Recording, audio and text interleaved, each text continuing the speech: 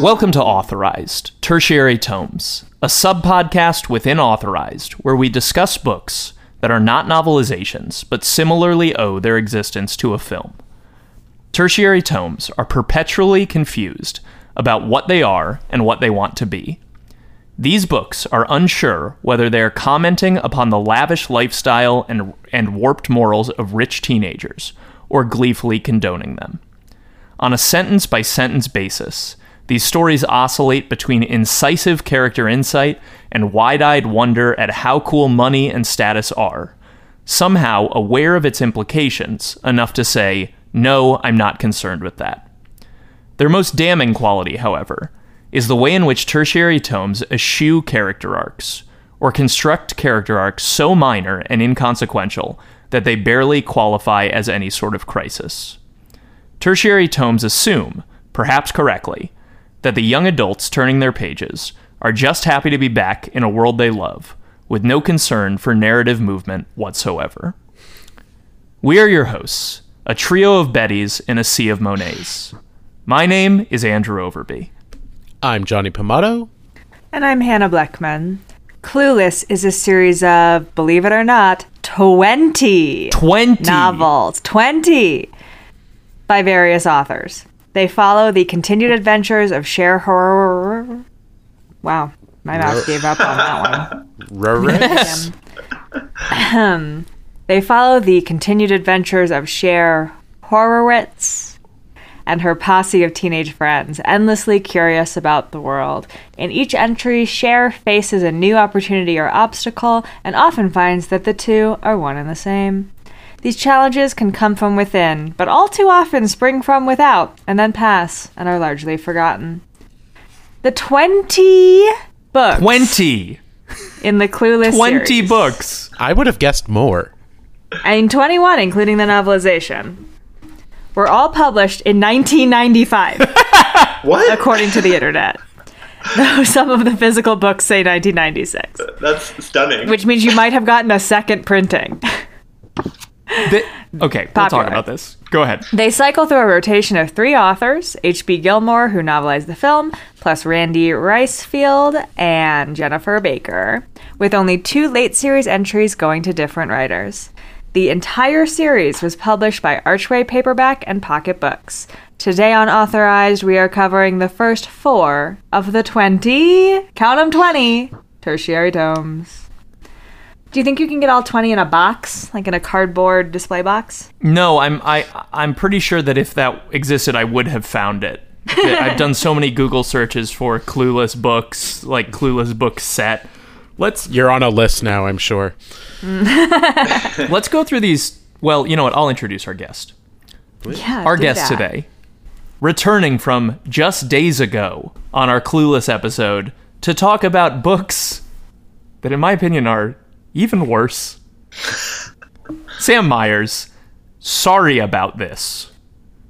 You know, it was an interesting exercise. I can't say I enjoyed reading the book that I was assigned, but there are parts of it that I am excited to share with the 3 of you. I'll put it that way. You know, it'll be fun to relive parts of it together. This is the great thing about this podcast, which is so quality week after week, which is if a book is really good, it's like fun to be like, yeah, it's so good. Look at this. Look at this. If a book is terrible or really disappointing, it's fun to tease that apart.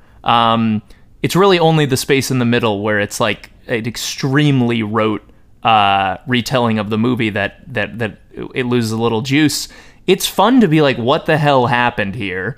And let's go through these titles. These books were published in 1995. Maybe some of them came out in 1996. Maybe Hannah's correct and I got a second printing of some of these books or something like that. The thing about this undertaking as a writer is whether these books came out in 95, whether they came out in 96, whatever, it seems evident that for some reason, maybe because the movie was such a hit, they ordered 20 books in a batch. Like, as publishers, they were like, you have to write us 21 books in essentially a calendar year. And if you look at the breakdown of these titles, which some of the titles are just funny. We've got the 4 we did. Cher Negotiates New York, An American Betty in Paris, Achieving Personal Perfection, and Cher's Furiously Fit Workout. That's Jennifer Baker, Randy Reisfeld, Gilmore, and Reisfeld again. Then we get a Gilmore, Reisfeld, Gilmore, Reisfeld, Gilmore, Reisfeld, Gilmore, Gilmore, Reisfeld, Gilmore, Reisfeld, Gilmore, Reisfeld, Carla Jablonski, Elizabeth Leonard, Gilmore. These... Why did you mention Jennifer Baker in the intro? I didn't hear her name but once. Oh, because I made a gigantic mistake. Oh, okay, that's fine. Jennifer Baker wrote Cher Negotiates New York and didn't recur, but I thought that she was part of the rotation. This is a two-hander between Reisfeld and Gilmore with other people involved. These books are not they're not the most academic, they're not the most dense thing we've ever read, but they do run at least 140 pages. And to be tasked with essentially writing 10 of them in a year, I can't even fathom.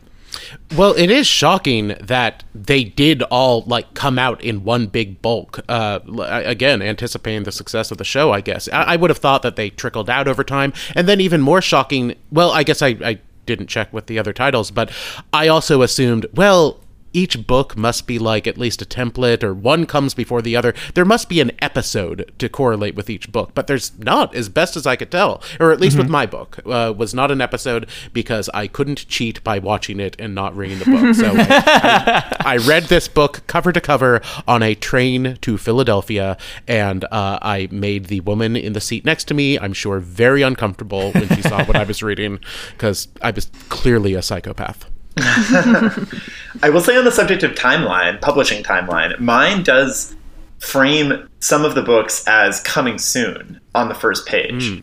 It says, look for Clueless, An American Betty in Paris, and Clueless, Achieving Personal Perfection. And they are staggered by month. It says coming mid-January of 96 and coming mid-March of 96. Almost like you're anticipating new episodes of a TV show. So. Wow. That's weird. I mean, it makes sense because you're dealing with teenage mindsets, right? And it's a lot more exciting, even as an adult, to turn a page and be here's a book or two. But it would be so overwhelming to turn the page and be hope you like this book. There's 19 other ones. So... I would think that they came out on a monthly basis, pretty much. Yeah. You'd read one, it would take you a month to read it, you'd go back to the bookstore with your mom, and you'd buy the next one. Mm-hmm. And you'd do that for 19 months. Bookstore might be optimistic. This might be one of those grocery checkout aisle things. It can be both. Yeah.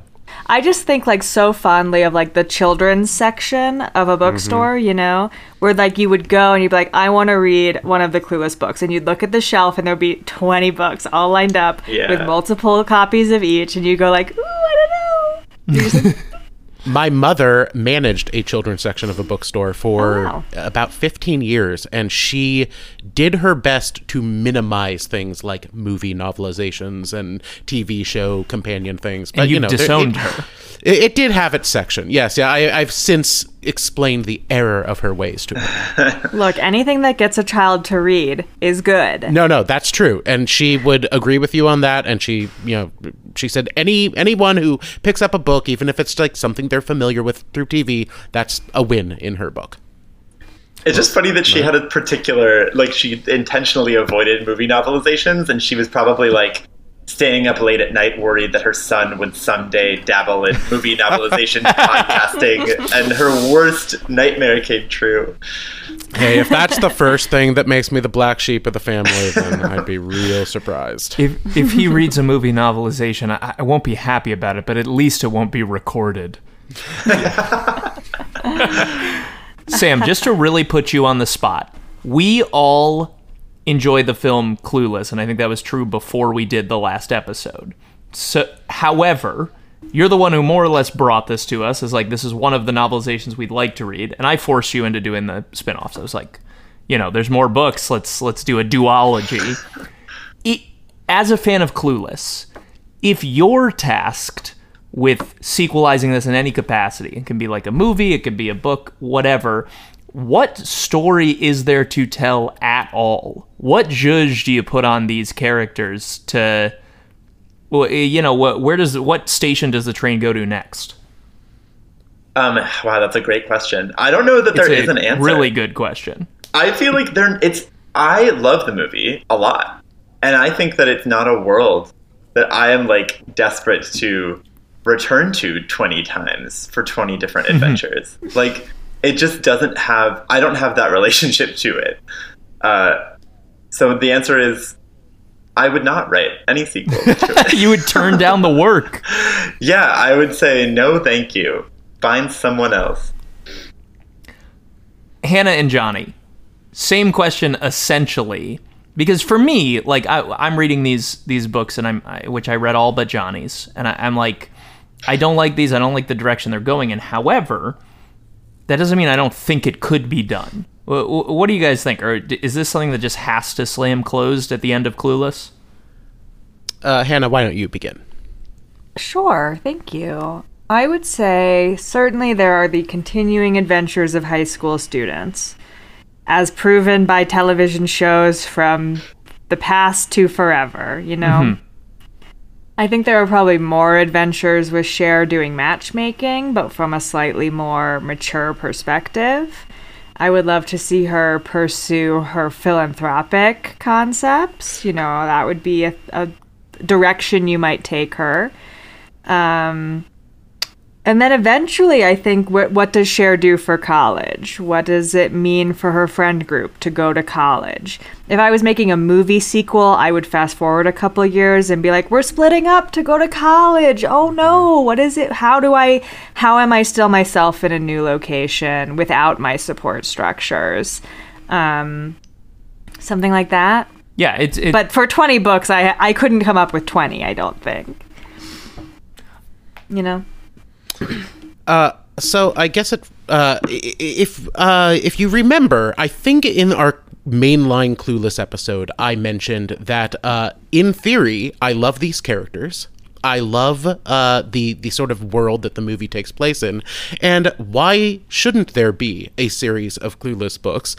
We have like Sweet Valley High. I mean, we're scoffing at 20 books for Clueless. I think Sweet Valley High is maybe in the close to 1,000. I mean, there's lots of those. They just keep going and going and going. So I think I'm in the minority here in being the one person here who loved this book. Oh my God. Fantastic. Oh my God. I thought that this was way better than our actual Clueless novelization that we read. Now, the content of that novelization, the lines that were lifted from the movie, far superior. Cher's furiously fit workout could not fill 90 minutes, I promise you. However, as a breezy sort of return to the characters, we've just talked about, like, kids, reading something familiar, and at least they're reading. This is kind of charming, occasionally sort of funny. Like, there's a few one-liners in there where it's like, hey, that could have been in the movie. That's not bad. And it was kind of fun to return to this world and its characters. I love this. I love that I was like, we all agree these are a disaster. How would you fix it? And Johnny's like, I don't agree with your premise. Both of mine are disasters. No, I like the second one. Hannah, you and I read the same 2 books. Yeah. And I agree. I think that I accidentally gave myself the best book, which I couldn't have known was going to happen. Wait, and the one you did not like is Cher Negotiates New York. I read Cher Negotiates New York, which I thought wasn't so great. I read An American Betty in Paris, which I thought was not so great. And I read the one that I signed myself, which I thought was pretty good. Pretty good. Well, Achieving Personal Perfection. Achieving Personal Perfection. I like will that say, the dress. We're all holding our book covers up and stuff. Hannah, you were talking about the appeal of like a young person going into a bookstore and seeing so many of these lined up, and I have to say that the aesthetic of the tertiary tome, I mean, the reason we're here, just to let Sam in on it, is because one time we read the spin-off books for The Sixth Sense, and they were the best things we'd ever read. They were incredible. They were really stinking good. They were really, really good. It was like 3 sequels about how the kid had to keep solving crimes, but without Bruce Willis because he was gone. Oh my god. Really terrific and definitively written for young adults. Like, they were like using like very limited vocab, and they were in giant print, and yet taking these like amazing plot, turns and things like that. So that's why I have this eternal curiosity now about like what's going on in the spin-off books from movies. And I have to say, is anytime I see these, whether it be this franchise or something else, the convention of just like a still from the movie that we didn't see, like something that definitely came from the set, with a new title over it and some colorful, like almost like PowerPoint-esque effects, it always gets me. Really good-looking pieces of physical media, in my opinion. They match the tone of the movie that you might want.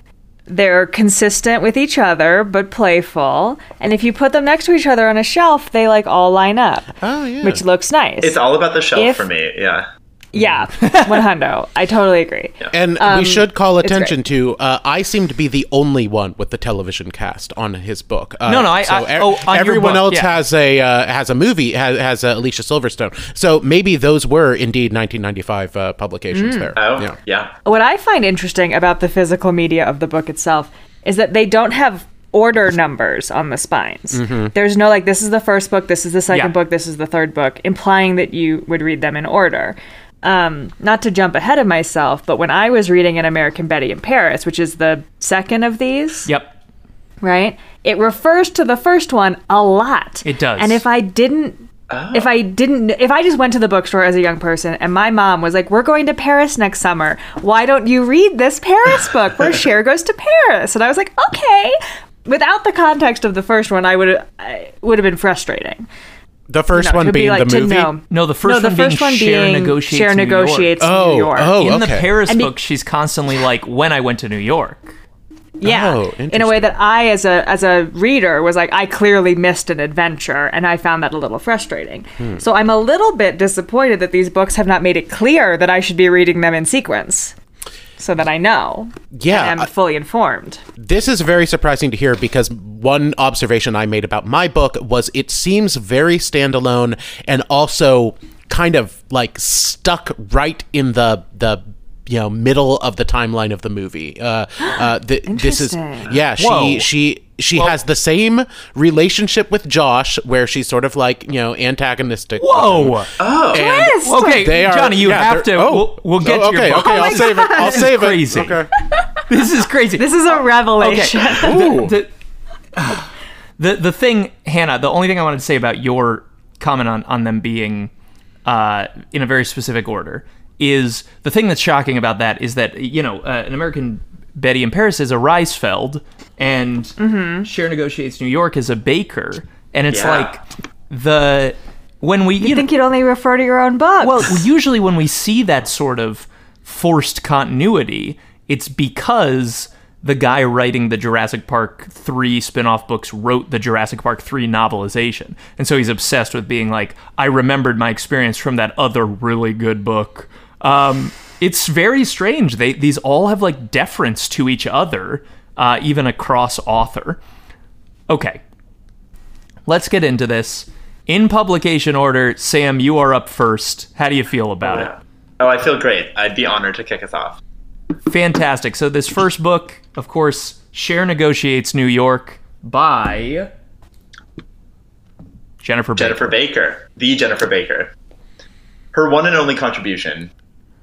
But she started it all, so there's power in that. That's true. Okay, so I'm going to begin by just taking us through a synopsis of what happens. Is that the right... That's perfect, however you want to do it. Okay, so this is a book that refers only to the events of the film, Clueless. So you start after the film has concluded, like the story of Clueless, the movie, is over. We are in a kind of like stasis, a new stasis, where everyone is paired off and sort of like happily living their lives, as couples. And you have this sort of like paradise situation going on where it's a party at Cher's house, or her dad's house. Ty and Travis are still together. Dee and Murray are still together, and Cher and Josh are still together, and they're all like doing their classic thing. Like Dee and Murray are arguing publicly on the tennis courts and like causing a scene, as they like to do. Ty and Travis are like having fun. Travis has like gone through his transformation, and like now he like fits in with the popular girls. It's like everything's there. Everything's perfect. Ty introduces the like sort of main problem of the book, which is that she's having a really hard time with her mom.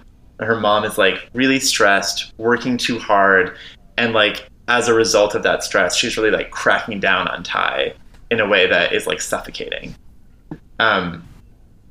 So they decide to have like a big night of fun, and like after the party at Cher's dad's house, they want to keep going out. So Josh suggests that they go to this kind of grunge coffee house on his college campus, which is Classic Josh. Sam, I have a question. This is a legitimate question because I don't remember. Is Ty's mother, like, do they live in the same geographic location at this point? Or is Ty's mother elsewhere and, like, nagging her long distance? No, they're like, live together. Just the two of them. Oh, in a okay. House. Yeah. Okay.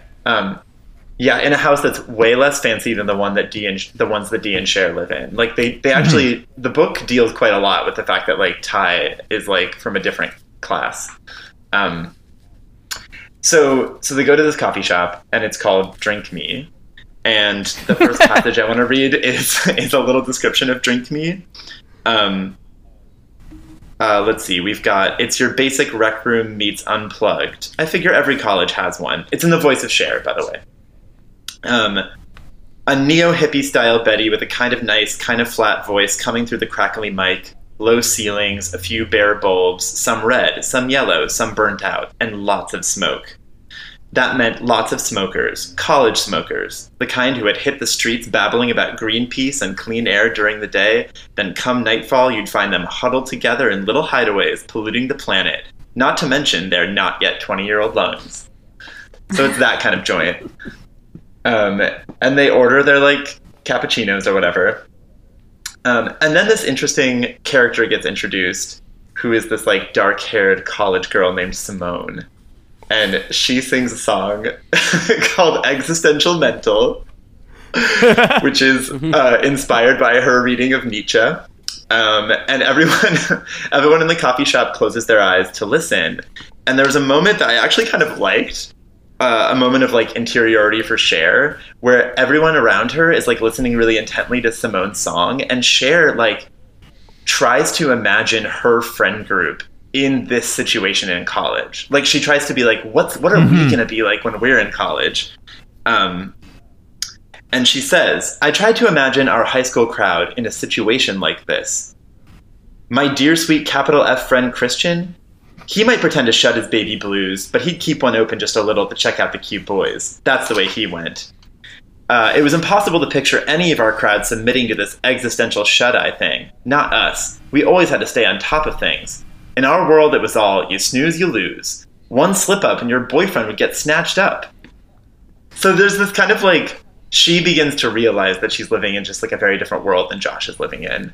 And I think that there are, like, throughout this book are a lot of interesting moments where, like, Simone and Josh, like, have conversations kind of, like, on one level. And I think that Cher is, like, immediately jealous of any attention that Josh gets from this college girl, Simone. And I think that she's, like, interpreting the interactions correctly. But it's just this funny thing where, like, Simone speaks in the language of, like, hey, Josh, do you want to hit up this lecture later? Like, it sounds like they're going to cover a really interesting topic.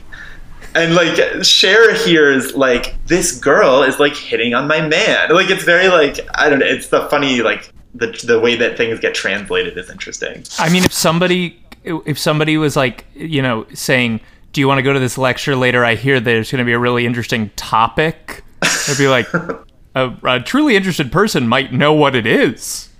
Yes. I do want to say just the Christian thing. Like there's that little thing in the passage you read where where she stops off to be like, my good friend Christian, I couldn't imagine him here. These books are very dead set on like, Christian is a good friend. We have decided that he is a good friend that she likes and he supports her well, which I don't really think is supported by the performance in the movie. No. I think he's a good friend.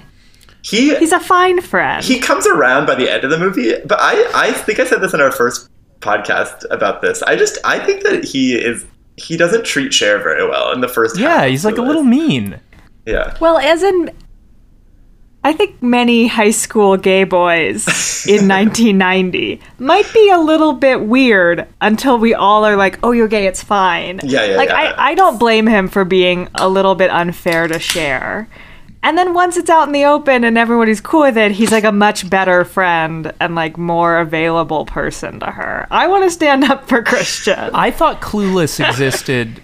I'm being serious. I thought the movie Clueless existed in like a utopian mindset where like obviously it is fraught. It is sort of a risk to be like openly gay in the 90s. However, it felt like the tone of the movie was, no, it's not. Everything's cool here.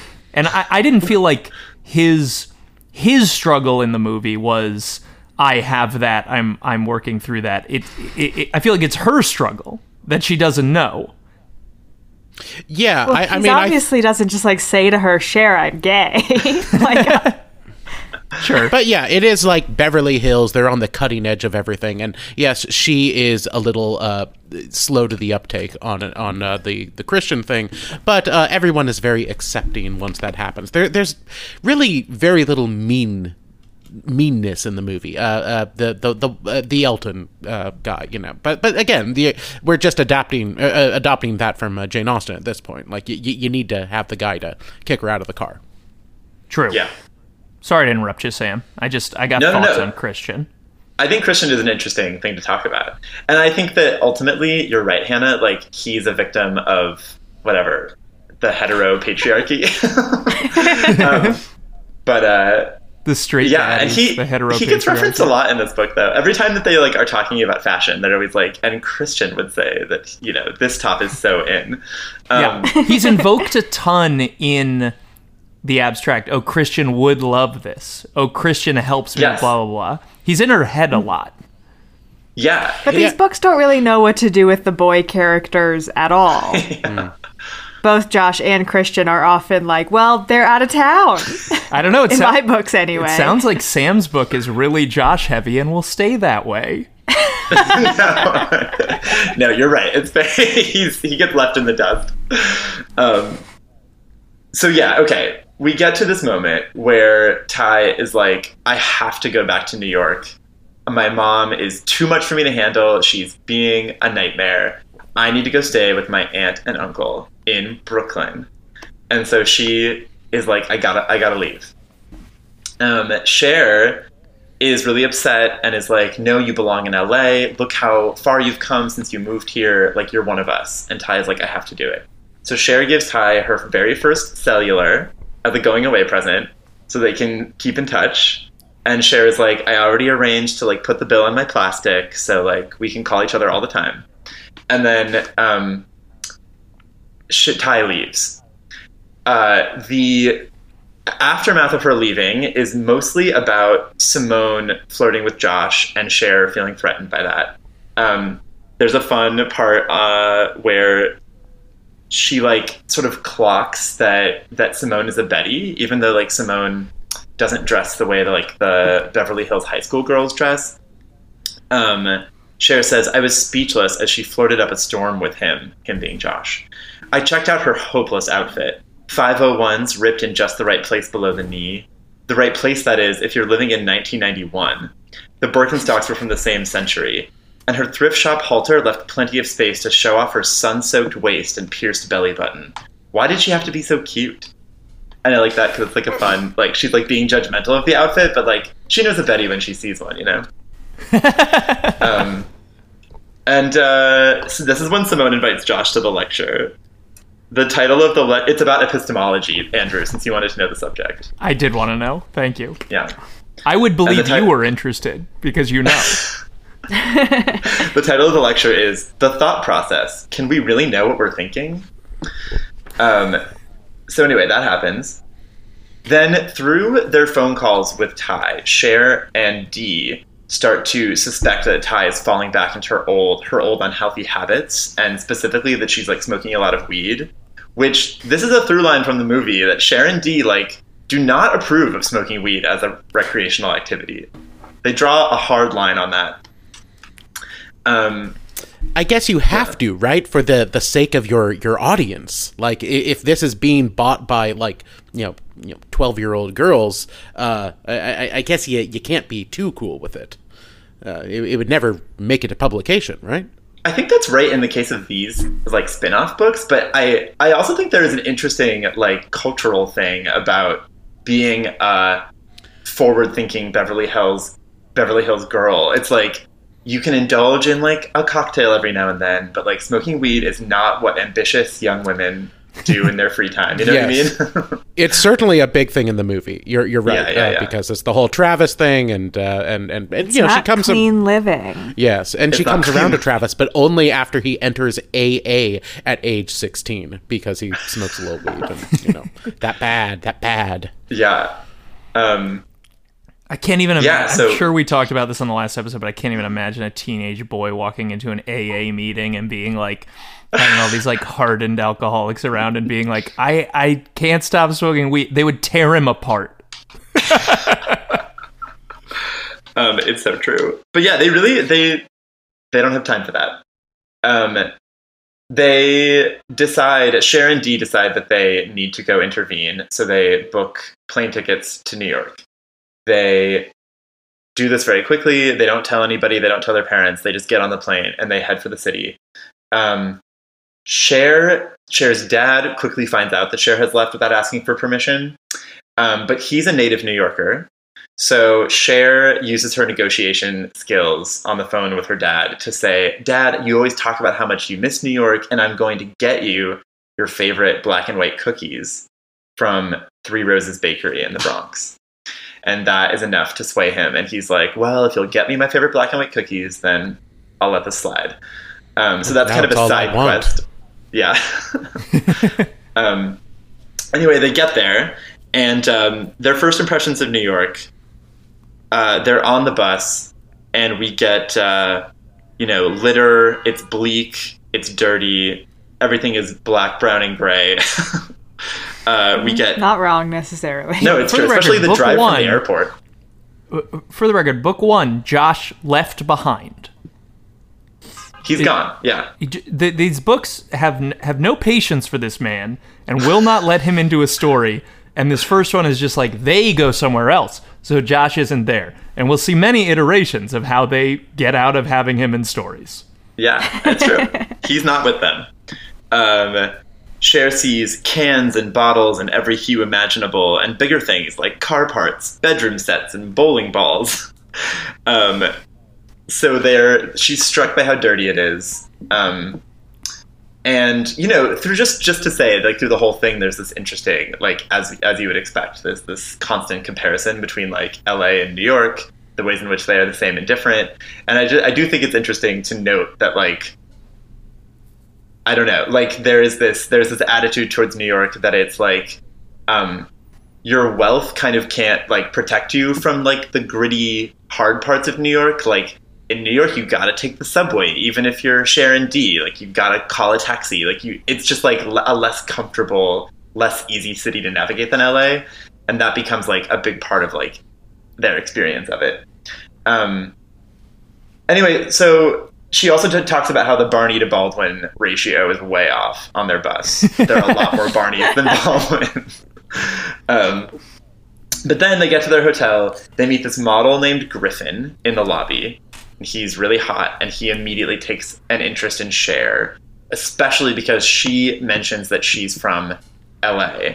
And he's like, "Oh, LA. How exotic." Yeah. And so, anyway, Griffin becomes important later. They take the subway to Brooklyn. On the way, there's a very entertaining part that I wanted to read, where they meet some strangers on the subway, and they're like really like tough New Yorkers with tattoos, and like, they're really intimidating.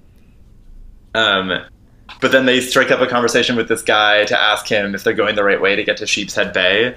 And Cher mentions that she's from LA, and this tattooed man is like, LA, I got a cousin moved out there. Bobby Zuka. You don't know him? Bobby Z? Just like they meet an Italian man, and he just immediately asks, you don't know Bobby? I'm desperate for any connection. So we get to Ty's place in Sheepshead Bay. Ty tells him that she's really happy to be back in New York, that she likes being free from her mom, and she can do whatever she wants.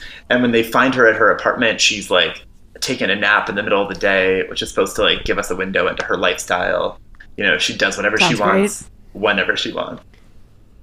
And then Ty is like, oh, well, this is so nice that you guys are here. I'm about to go meet up with my posse in the Village. And obviously, the Village is represented as this like really kind of like intense place where like everyone's skateboarding and like smoking weed, and it's really sort of intimidating. And they meet all of Ty's New York friends, including this guy named Wilson III, who calls Cher a way fat dope girl. And there's a kind of fun passage where she gets confused about all the lingo that he's using because she only speaks the language of LA, and like he uses New York slang.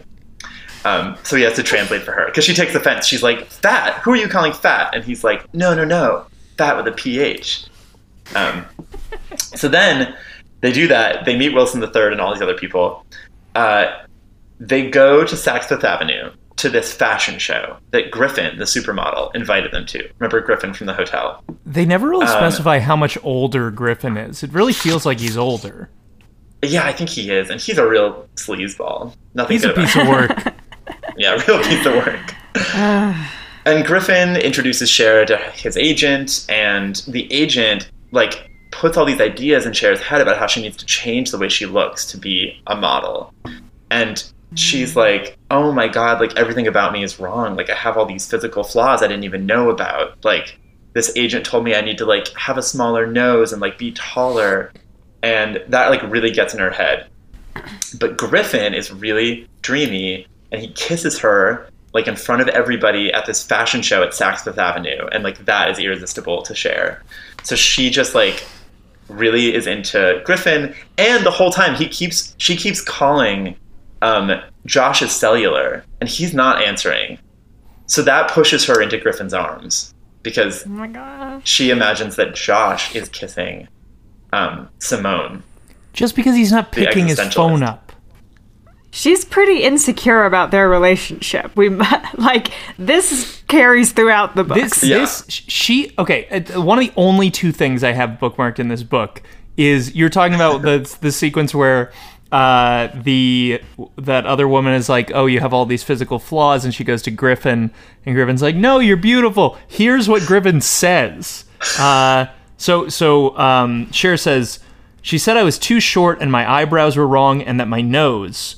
I shook my head. In a school where nose jobs are the number one topic for what I did on my Christmas vacation, I had always been sort of proud of my au naturel.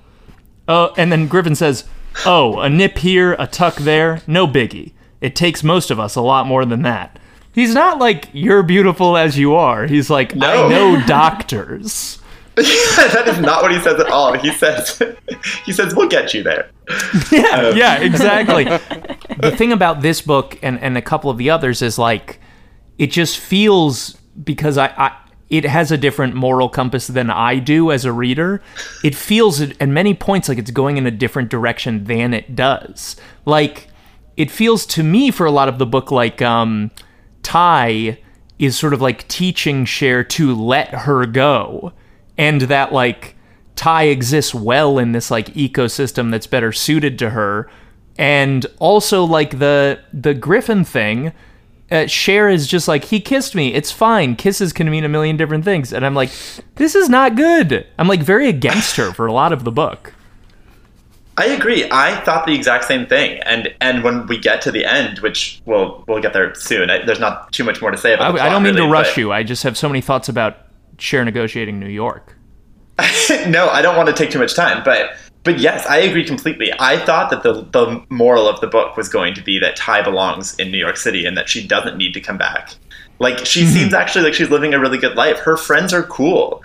And, like, Cher does learn that Tai's friends are cool. Like, that's part of it. That, like, they're all, like, good-hearted people, despite the fact that they have, like, blue mohawks and ripped jeans. But still, Tai comes back with them. Not to spoil the ending, but I was confused by that, too. Yeah. Anyway, so after this fashion show with the kiss, the Griffin Cher kiss, Dee and Tai, like, leave to go home or whatever, and Cher decides to keep going out, and Griffin says, let's go to a poetry slam at the Nuyorican Poets Cafe. So they go to this poetry slam, which I thought was a wild turn of events. I did not see that coming. But all these supermodels hang out at the poetry slam, and Cher comes up with a slam poem on the spot because someone there says, Cher, why don't you go up and, tell us a poem? And I want to read it to you. Because it is really, it's really something. Okay. She flashes her brightest Colgate and she begins. This is what she says. It's like this fashion thing. It always makes my heart ring. 1 ring, 2 rings, 3 rings, whatever. It's a fashion thing. Of thee I sing. It just takes style and a killer smile. No room for Monet. Everyone's a bete. Perfect 10s in the camera lens. Got a problem? It's okay. Gone tomorrow, what's here today? Add a little here, a little less there. Don't forget to recolor your hair. Keep the freckle, lose the teeth. Make an appointment for early next week. So, like, maybe this sounds kind of lame, but I think I'll kind of stay the same. I kind of like me, the way I am. But go ahead, you can take my picture if you want to. Okay, so that didn't rhyme. It's the sentiment that's fine. And that's Cher's extemporaneous poem. I have some issues with the meter, but, just off the cuff, that's pretty good. Better than I can do, yeah. And also, this is kind of the moment where she realizes that she has to accept herself the way she is. And then that is solidified when she's leaving the poet's thing. And she overhears Griffin say to a friend, I met this girl, she's from LA, and her dad is like this really rich Hollywood producer. And I think like this could be a big opportunity for me. And that's when Cher is like, oh my God, Griffin's trying to use me for his own personal gain. And I, once again, have been totally clueless. And that's the moment that she understands Griffin's motives. So then she leaves. She realizes it's 4 a.m. Luckily, she runs into Ty's friend Wilson III, and he's super helpful, and he gets her back to her hotel room safely. And then the next day, Josh finally calls Cher back, and they hash it all out, and Cher admits that she kissed Griffin, and she's like, but it was terrible. It turns out he was an asshole. And Josh is like, okay, I'll forgive you. And also, I'm not interested in Simone, so you can stop freaking out about that. And Cher's like, fine. And then Ty, truly out of nowhere, is like, guys, you're right after all. I should be back in LA. I don't want to be here anymore. And by the end of the week... solve her relationship with her mother at all? Or she's just like, it's fine, I'll go back to it? What she says is literally, she has like one line where she says, I actually really miss my mom, and I think we can work out our differences. Okay. And that's it. And then she moves back to LA by the end of the week, and they party all summer, and they're all back where they belong.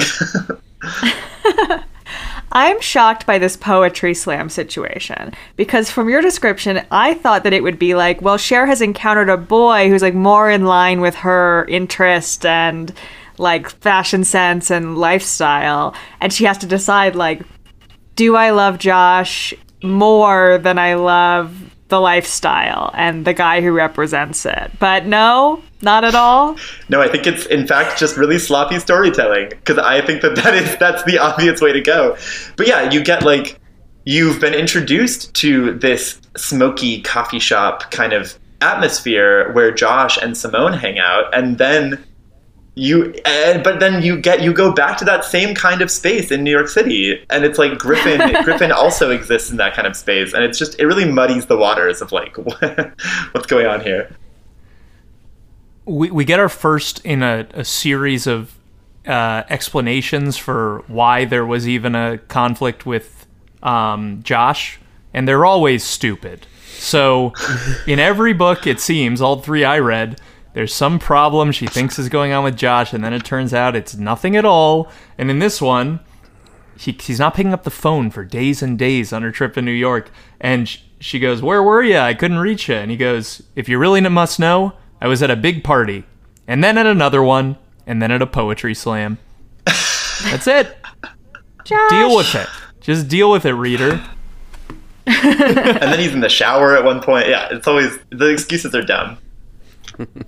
And terrific, incredible summary, Sam. Am I mixing this up with another book, or is there a part where Griffin gets extremely, almost dangerously horny? Yeah, that definitely happens. And he says things to Cher while they're in a cab together headed to the poetry slam. And he's like, I didn't write it down, but he says like, "Oh, Cher, I love it when you like press your body up against me." Like, he says really like predatory things to her, and she's a high school girl. He's like basically sexually fantasizing out loud, being like, "We're doing it right now. It's so fun." And she's like, "We're not. We're definitely not." Yikes. Yeah, he's bad news. Book 1. I think Cher getting exploited by an older man is going to be an ongoing theme. So stay tuned, kids. Sam Myers, you are at a poetry slam with a cute boy. He wants you to go up and perform, but you don't have anything prepared. What you do have with you is a copy of Cher Negotiates New York by Jennifer Baker. Knowing what you know, would you read the entire book front to back out loud to the people at the poetry slam?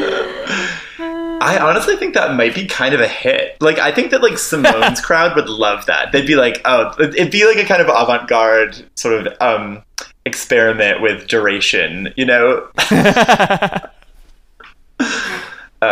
So yes, the answer is yes. I think I would be really popular. What, in a larger sense, what did you think of the book? I mean, I did not think that it was very, very good. but there were parts of it that made me laugh. And like, I think that it is kind of like a fun adventure. Like, I was glad that they go on a journey. Like, I actually was kind of relieved that it wasn't just another sort of episode set at Beverly Hills High or wherever they go to school. Like, I was glad that they like got on a plane and like went somewhere and like got into like crazy hijinks. So I liked that part of it. Well, if you like getting on a plane and going somewhere. Anna, the floor is yours. An American Betty in Paris. Woo! Which I just want to start by saying that my book was previously owned by April Randy Stang. Reisfeld. April Stang, who also writes, "Thank you for your cooperation, co-hooperation, sincerely yours, April." But then in the back of the book says, "Warning, touch and die." I don't know if you guys can see it, but she seems like a cool chick. She must have liked this book to get to the end and be like, touch or die. So anyway, An American Betty in Paris takes place after the movie. Josh is studying abroad in Paris for the summer. Josh, gone right away. Get him out. Get him out. Get him out. He's not, leaving Cher at home to hang out with her friends. But she really misses him, like, a lot. And they're, like, writing emails back and forth, and she's sending him cookies, and it's all very cutesy. And then his emails kind of start to taper off, and she's like, what's going on with Josh? And she, like, convinces herself that he's just, like, he's upset, so he doesn't want to put it on her, so that, like, that's why he's not emailing. But it clearly is affecting his life and her life, and she's very upset about it. So eventually her friends are like, what's going on with Josh? And she's like, I miss him a lot. And they're like, you should go see him. Maybe it's spring break or something. It's not the summer. I don't know. Because she is in school for the first third of the book and has to like convince Mr. Hallgeist and Miss Geist Hall because they're married, but they've done their names that way, which is adorable. Has to convince them that, like, instead of writing some, like, debate paper on what she's supposed to do, she's going to write her paper on, like, the culture of Paris. So they must be in school. I don't know what Josh is doing over there, then. He is studying. Yeah, he's, like, doing some sort of study abroad thing. Yeah. Anyway, so they have learned their lesson from going to New York and convinced their parents that it's important that they go to Paris. At which point, Cher's dad is like, oh, you actually have an aunt and uncle and cousin who's exactly your age who live in Paris. And you'll stay with them, and then that'll be fine. You can go. And, like, Dee convinces her mom, and Tai convinces her mom, and, like, Cher does some, like, airplane mileage things to pay for Cher's ticket. Or, sorry, for Tai's ticket. Oh, my God. They go to Paris. Come on, Hannah, these books are so memorable. And not interchangeable. They're not right. Well, anyway, they do. This American Betty goes to Paris, and on the plane, because Tai is on airline miles, she's like in coach, and she meets a bunch of like student backpackers and makes friends with them. And Cher and Dee are like, ew, but fine, that's Tai, that's our Tai, right? When they get to Paris, they're picked up by Cher's family, who's like, they're all nice. And the cousin, Danny, is like a total Betty. She's really cute and very smart. And she has a boyfriend who's like a Baldwin, but a jerk. And a group of friends. And one of her friends still call him a Baldwin, assuming it originated with the family. Yeah, of course. Yeah. I just want to clarify that he is hot, but not nice. But within Danny's friend group is this guy, Jean-Michel, who's like her best boyfriend. And Cher very quickly realizes, like, he likes her. And he would be better for her than her current boyfriend, whose name is, like... Do you remember, Andrew? Do you have this? Oh, I have no idea. I'm so sorry. I didn't make a note. But he's, like, a jerk. He's a gross jerk. And he's, like, flirting with other girls all the time, and it's, like, a real problem. There's a lot of funny stuff in the book where Cher will say to Danny, like, oh, your boyfriend's a Baldwin. And Danny will go, oh, a Baldwin? We call them Belmondos here. Like, they have the same terminology, but French, which is cute. Yeah. So Dee is like, I don't know. They're in a little bit of a tiff. Claude is her shitty boyfriend. He's no good. Jean-Michel is much better. Yeah. But Dee and Cher are in kind of like a tiff because Dee thinks that Cher is too much in other people's business. Or is that the next book? No, the too much in other people's business thing is the next book. Oh my God, I'm sorry, I take it back. But basically, like, Dee wants to go shopping, so they all do some shopping. And Tai wants to hang out with her friends from the airplane, so they do that one day. And finally, Cher's like, I have to go find Josh. I really miss him. The whole point is I have to go find Josh. And so she keeps going back to his school, but he's not there. Like, either he's like, he just left, or then he goes on like a 2-day trip.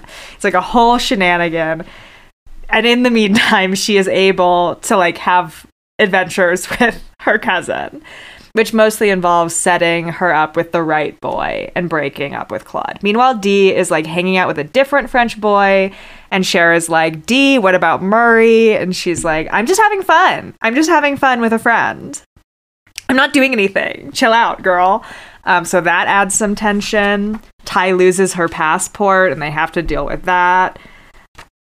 There is a day where Tai and Dee go to Versailles, and Cher's like, I'm going to go wait for Josh, even though I don't know where he is. She's missing out on a lot of really cool stuff. The Josh thing is so frustrating. She keeps going back to his school and being like, to like the male guy. She's like, did you see Josh today? It come through the doors of the dorm? And he's like, yeah, he was just here.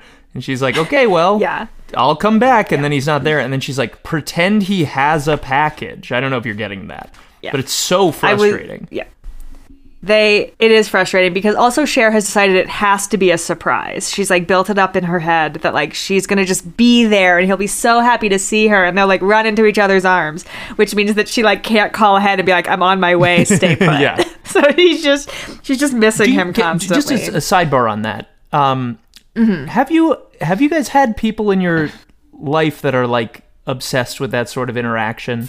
I was once in a relationship where they were like very obsessed with like, we have to surprise family and we have to like have big moments like that, which was logistically fraught.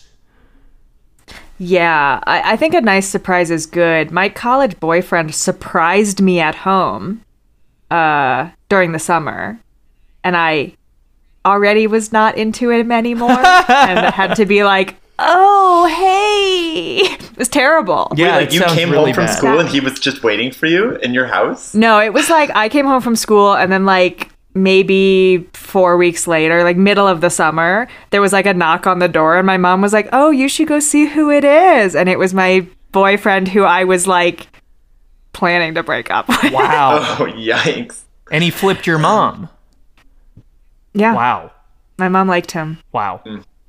Really tough. So it's a risky thing what Cher is trying to do here. And indeed, when she finally finds him, he is in the arms of another woman. Oh my god. And Cher, instead of going up to talk to him or do anything, just storms off.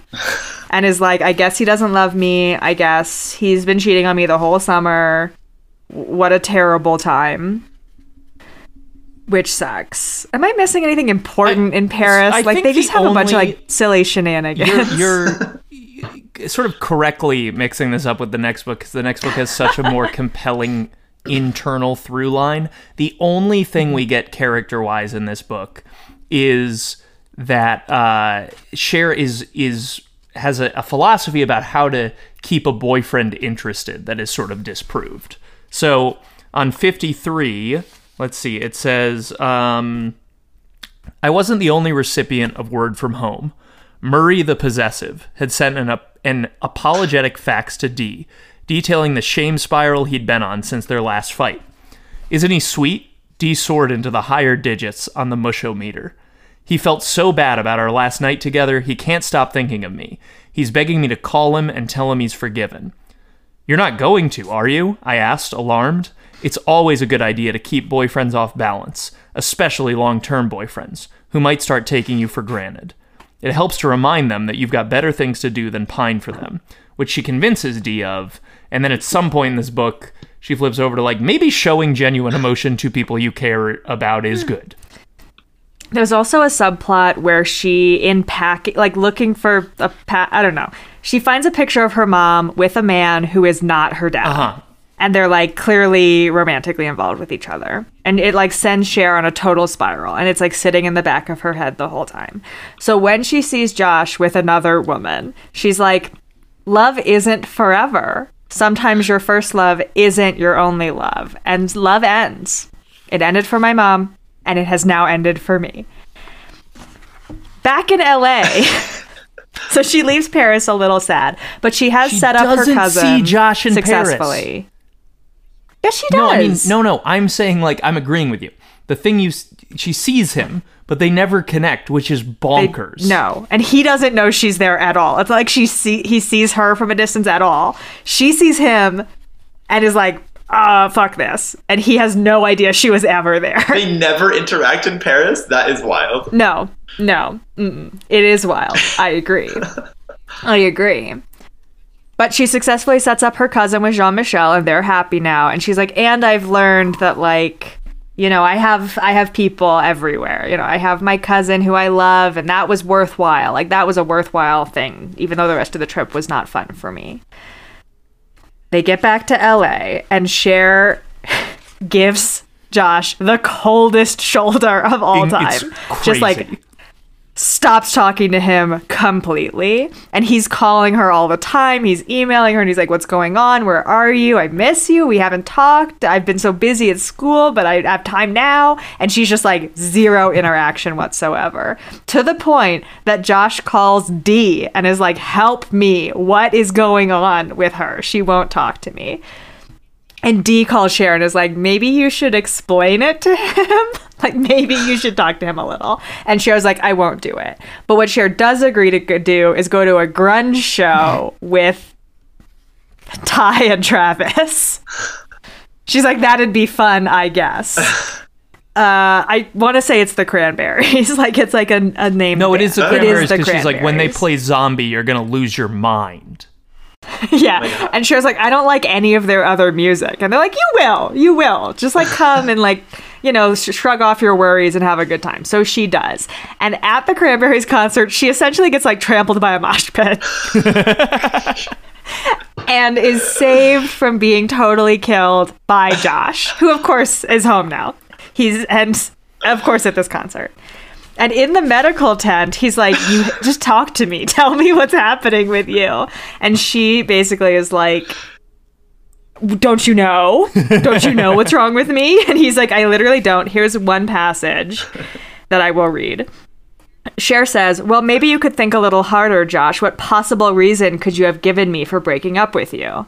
None that I know of. And then he looked at me. The hurt in his eyes was palpable. Maybe he should switch his major to drama. He certainly had the aptitude for it. You wouldn't believe some of the things I've been thinking. That you met some Armani Romeo and he swept you off in his roles, or that you're just too young for this kind of commitment, that you're just fickle. Too young, fickle, not even. If anyone's fickle, it's you, not me, I shot back. I know you found someone to replace me, so don't even try to lie about it, etc. And basically, he's like, what are you talking about, you crazy girl? And she explained she saw him with another girl. And he's like, oh, that girl? That total hottie who was hanging all over me? She's just a friend who was failing out of school and I was comforting her. No big deal.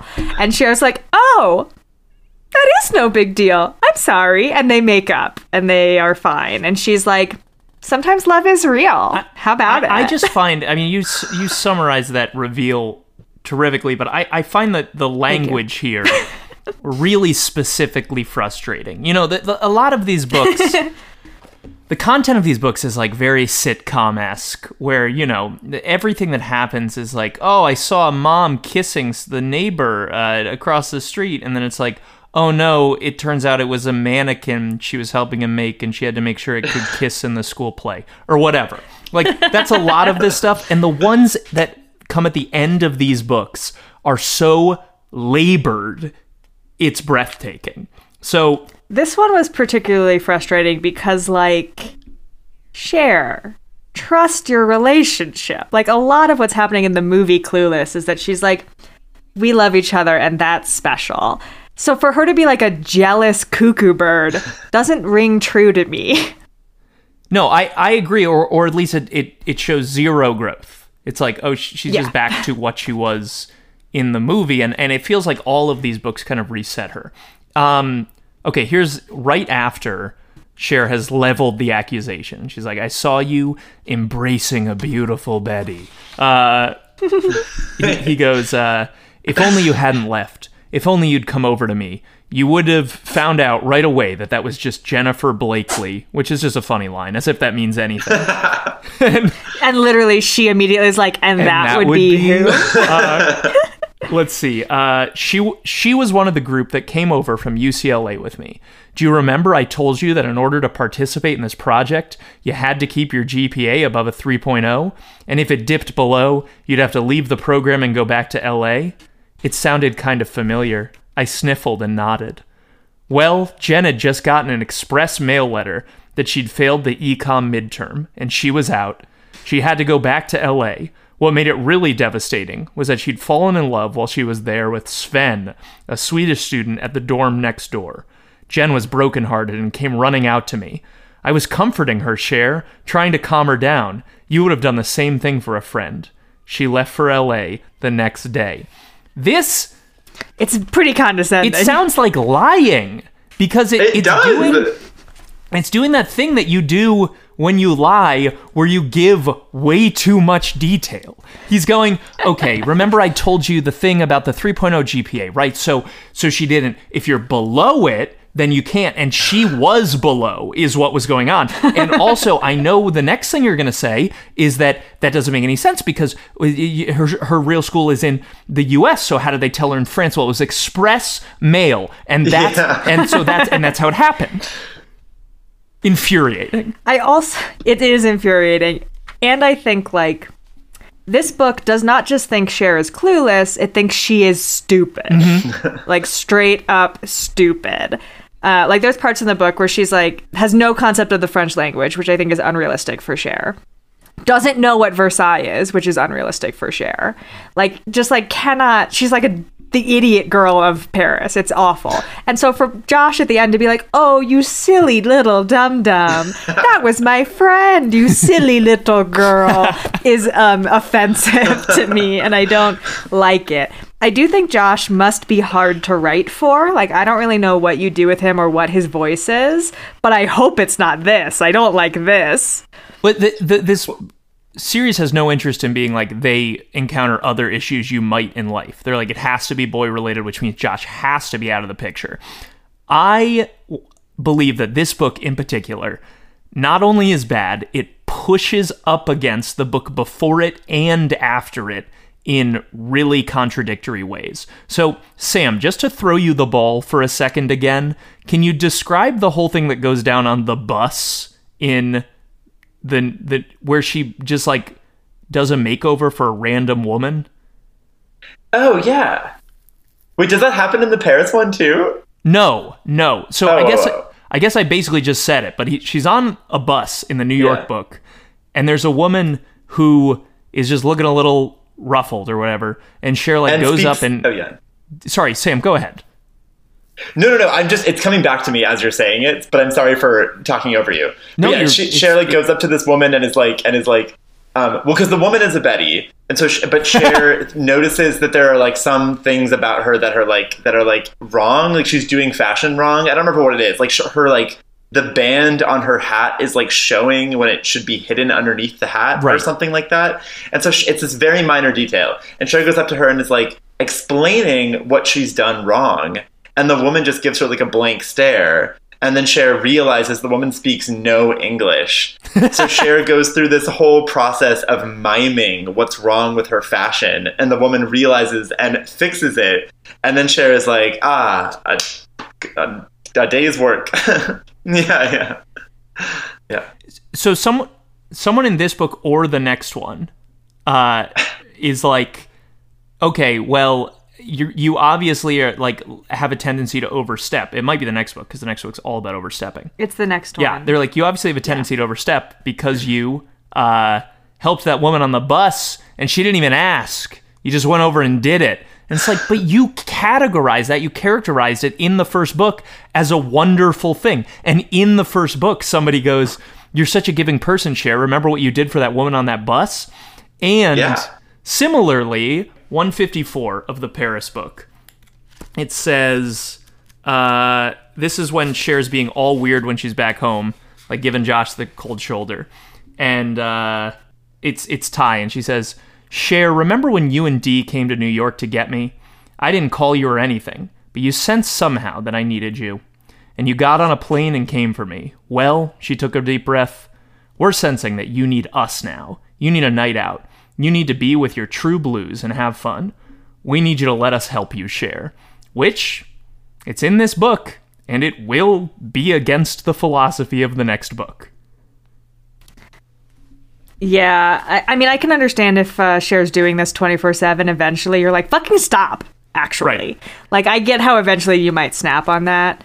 I'm surprised she doesn't do a makeover in this book at all. Like, her cousin doesn't need a makeover. None of her friends need makeovers. Like, I mean, she does a little one on Jean-Michel, but he basically is like, I'm good, actually. This is not helping me, and doesn't really stick with it.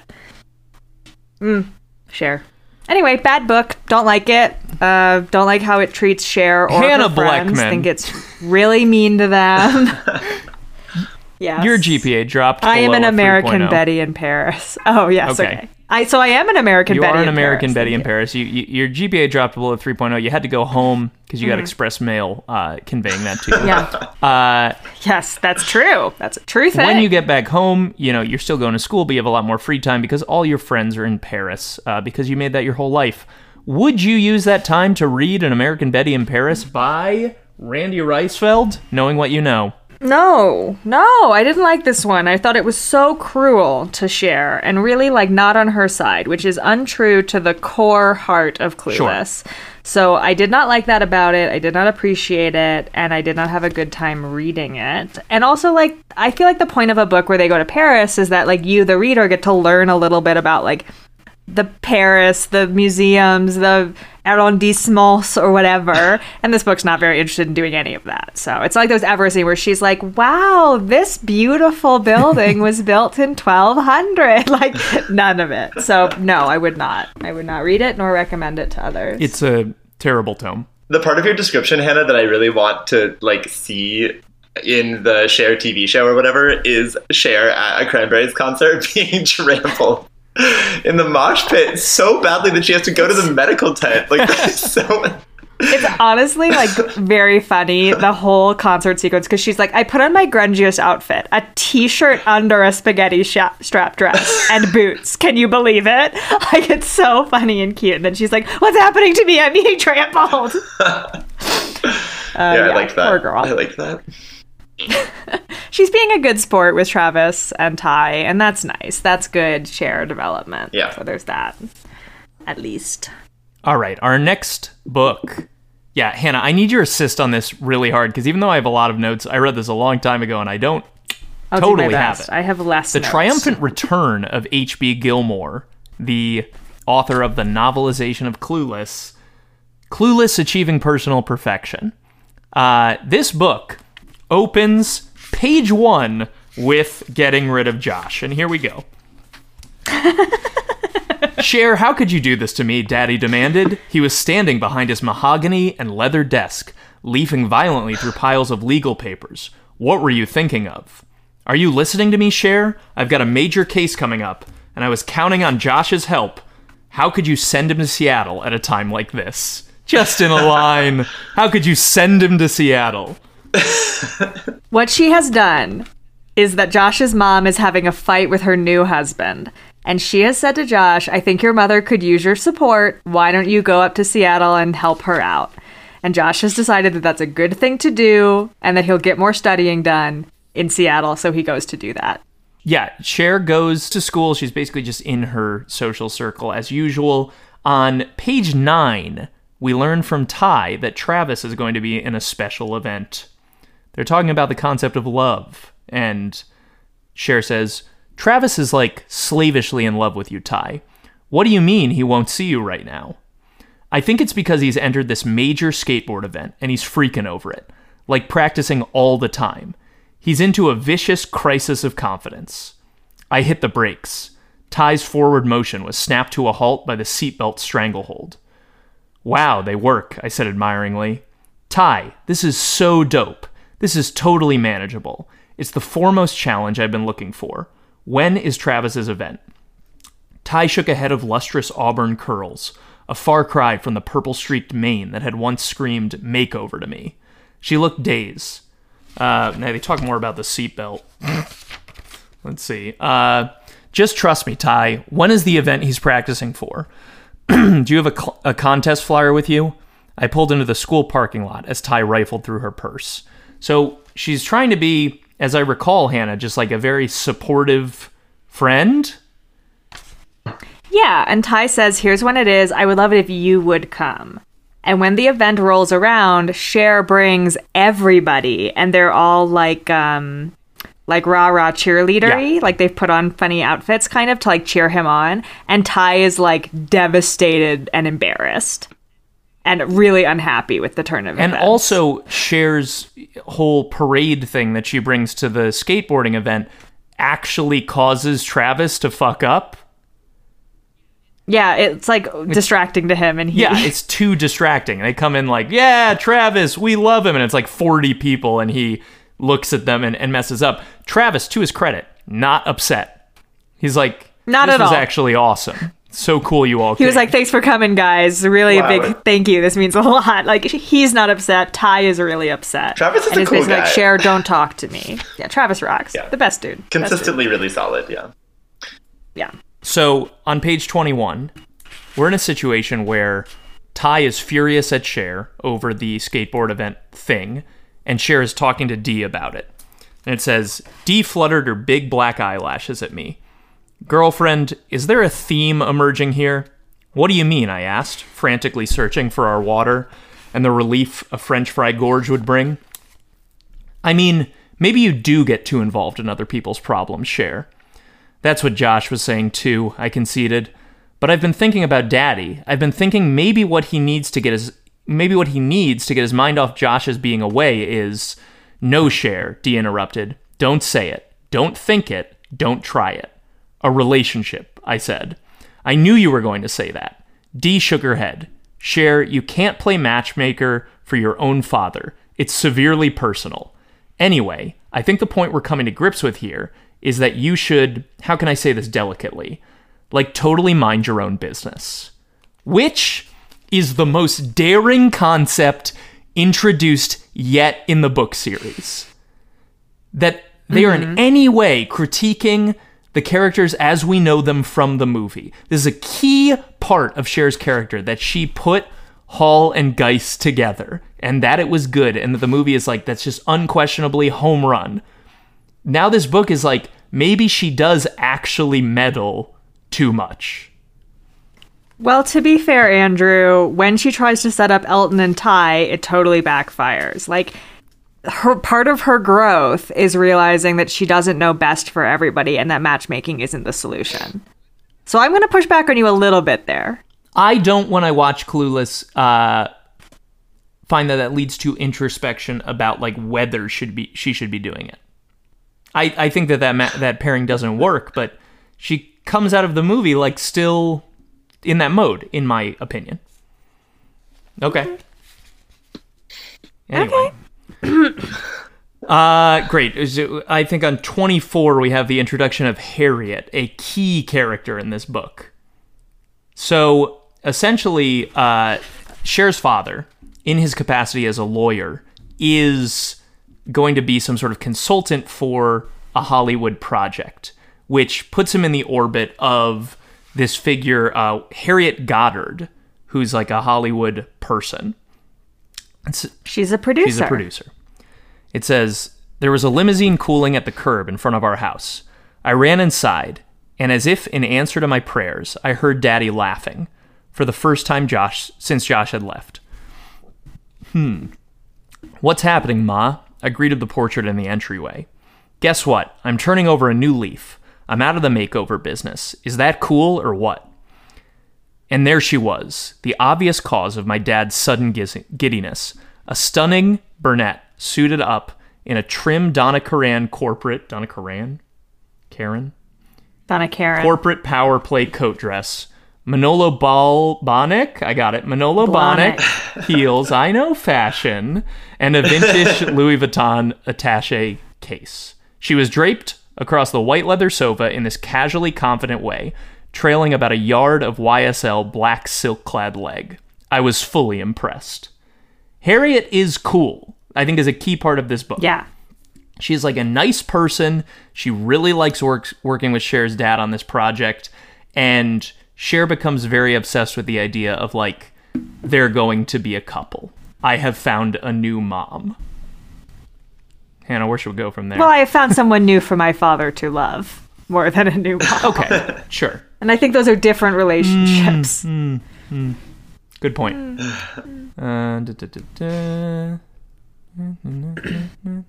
Harriet is like, listen, Cher, you seem lovely. Why don't you come by the studio and I'll show you around sometime? Mm-hmm. You're an industrious young lady. This could be good for you. At which point she... Like trying to get Cher into No, Hannah, step on my toes. I'm not... this is held together by string today.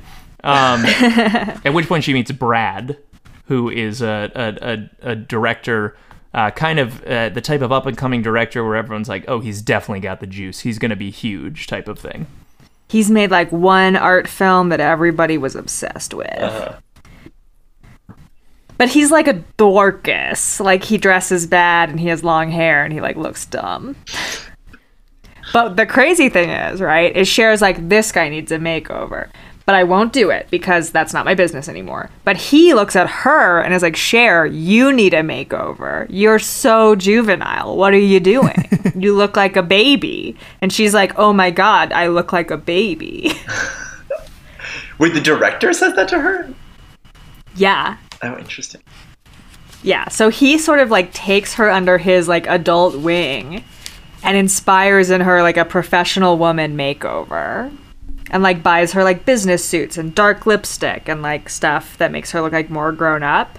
And everyone else in her life is like, Cher, what is happening to you? You look ridiculous. You're 16. And she's like, no, I'm a grown up now. I'm taking myself really seriously. And she's like reading like professional development books and like that kind of thing.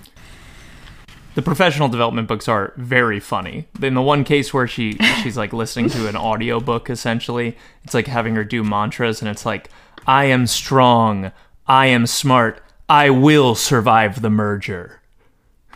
Yes. They're like just out of her league because she is a 16-year-old girl. I think that in general, this book has a lot better prose than the previous two. And that to me is like the grand return of Gilmore. We have this passage on 54 where Brad's going to like give her directions to meet him for something. And Cher thinks, people in LA always give you directions. And they're always saying, you take the freeway and get off at this exit and all, as if it were no big thing. Right. Like, let's play bumper tag at 80 miles an hour with really angry military aircraft workers who have recently lost their job due to congressional budget cuts, and short, depressed retired people who mix up their medications and can't see over the steering wheel. That's why I have a Thomas guide in my Jeep, so I can get places without ever going on the freeway. Once was enough. Thank you. This book respects Cher's intelligence. She is a smart girl. Is she clueless? Yes. But she is smart. I think that's the key to writing Cher well, and I think it happens a couple times in Negotiates New York when she's talking about like Josh and the coffee shop type people and whatnot, and she's like, I'm nothing like them, you know, they're blah blah blah, and then she describes the type of person so intelligently. You're like, your anti-intellectualism is like shockingly intellectual. She's a smart girl. She's going to turn out fine. The thing about Brad, it seems at first, okay, we have a pattern of Cher kind of being hit on by other men and there being threats to her relationship. Is Brad going to be somebody that hits on her? Is he another Griffin? It turns out that he is totally smitten with Lauren. Who's like an assistant at the production It's really not company. appropriate that he's into her, but he is! She's like a film student. I mean, yeah, it's a little bit power dynamic-y, but she likes him too. So in the end, it's okay. Yeah. In the end, it's okay. We get to a point where Cher essentially is just like, "Hey, Dad, are you going to marry Harriet? Because in my mind, it has already happened." So it says, he's saying there's going to be some big changes. And Cher thinks, my heart lurched. I blurted out the first thing that came into my mind. Does this have anything to do with Harriet? Plenty. Are you getting married, Daddy? To whom? Harriet Goddard. He stopped pacing and frowned angrily at me. What's the matter with you, Cher? What are you talking about, me marrying Harriet? Well, she's attractive, bright, self-sufficient. You respect her, right? Of course I respect her. I respect my partner, Cy Rappaport, too. But I wouldn't marry him, even if he didn't eat like a pig. What in the world made you think I would marry Harriet? Well, you said this had something to do with her.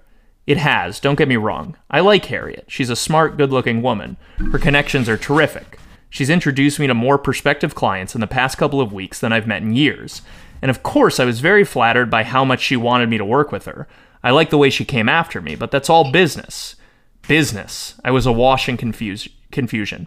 I mean, I'd seen Harriet practically picking out Daddy's wardrobe. And what about all that beaming? The thing about this book is that it has the idea, what if she didn't meddle as much? But it also eventually takes it one step further. Like, just to sort of speed through here, she eventually is being so hands-off, so I've changed, I don't meddle, that she has a further realization where it's like, when people ask me to help, I am allowed to do that. The ultimate lesson of this book... Christian helps her come to that conclusion. Her best friend ever and the nicest boy in the world, helps her come to that conclusion. And so she... I'm really speeding through here, but she basically helps Brad like do a whole makeover so that Lauren likes him, and helps her father in like certain regards, like with his like day-to-day life and decision making, things where he's really like, Cher, I need your help. So she goes from like, I'm gonna meddle in everything, I'm gonna meddle in nothing, and she finds the third bowl of porridge, which I really like. Hannah, on a plot basis, what am I leaving out here? Eventually Josh comes home and they're happy and they cuddle a bunch in a way that, I don't know, is a little too cuddly for me. It's just something weird. I don't know, something weird about the way that the two of them are written together, where he's always like kissing her on the top of her head. And I'm like, what is she? I don't know. There's just something to it that really makes me feel weird. She kind of I is. think you've covered the basis of the plot. I mean, there's also in the arc of like too much, too little, which is kind of like find the happy medium is the point of this book. With her fashion sense, she's like cute, and then she goes savvy, but like being savvy is like painful and uncool. And she has like shoes that really hurt her, and everyone's like, you don't have to do it. And she finds a medium where she's like, I can be cute for now because I'm a little girl, but when I grow up, I know how to dress, which I think is nice. I do want to read one passage about Josh, sort of in the middle on page 57. Wallowing in misery is so not my thing. Blah, blah, blah. She's like in phys ed. But halfway through class, I had this total revelation about Josh. Basically, it was like, been there, done that, what's next? I was stretched out on the bleachers, soaking up some rays, when I remembered how tortured I'd been in New York City about why Josh wasn't answering my pages. Then there was the international incident when Josh was in Paris. I'd been jealous, thought he was jeeping on me, jumped to all sorts of smoked out conclusions. Each time there'd been a deeply plausible explanation for it all. Now, Yeah. now it was deja vu all over again. Next to being pitied by my friends, I hate being neurotically insecure. It's so demeaning. So I sat up, dusted off my gym suit, and decided to trust Josh and move on with my life. Which is just like a nice little, like, we're not doing it again. Exactly. I appreciated Cher's like self-aware, being like, what am I doing? This is so stupid. It's fine. I love him. He loves me. Let's get over it. I might be reading into it too much, but it just felt like H.B. Gilmore, like, reading the previous books and being like, are we doing a series? Do people grow and change? Are we doing a series? Let's do a series. H.B. Gilmore is obviously the talented author who understands the characters, I think. Andrew Overby. I was just going to say the whole thing. Oh, say the whole something thing else, just wraps please, up in a course. very sitcom-y way, where Brad Dietz, who's hot for his employee, his coworker. Cher helps him, with a big makeover to make him look like different but still incredible or whatever. And at the end, they're all going to watch Brad Dietz's film, which is 20 minutes long. It's like a document. He's a short film documentarian. Oh. Okay. So he has made a short film about his own makeover. Well, no, he's made a short film about his own movie-making process called Movie Maker. But yeah, Cher tricks Lauren into coming over to watch his movie. And what she's really planning to do is to have Brad show up like at the end of the night and have them be like, oh, wow, you're so hot now. We're in love. And have him like talk to Lauren about his feelings. And instead, dumb Josh puts the wrong cassette tape in the VCR. And Lauren sees like the footage of Brad being like, I love her so much. She's the best girl in the world. And she's won over by that. If she doesn't say yes to me asking her out, you have to burn this tape. Yeah, that kind of stuff. Yeah, so it ends with this very like sitcom-y thing where instead of him just outright being like, do you want to go on a date? It's like she has to see him like candidly being like, I love her so much. And anyway. There is this awful moment where Cher like turns on Josh and is like, how could you do that? You've ruined everything. And Josh says to her, whoops, my bad. Oh no, sorry, hold on. I got it a little bit funny. But like they have like a mini fight. Mm-hmm. And Josh is like, what's wrong with you right now? Why are you yelling at me? And Cher says to him, my bad. Hello, let's not get all Madonna Sean Penn over this. It was just an accident, okay? Which is like not appropriate to say to your boyfriend, period. I think if he's not trying to kill you. They then at the end of the book they show the movie about the makeover at a movie theater. Everyone's really excited about it, and it's hilariously starts with a quote from George Bernard Shaw. Yeah, but then it also has like a thank you Cher, dedicated to Cher. And she's learned her lesson learned how about letting and people when ask. to meddle. Okay, Hannah, I'm ready.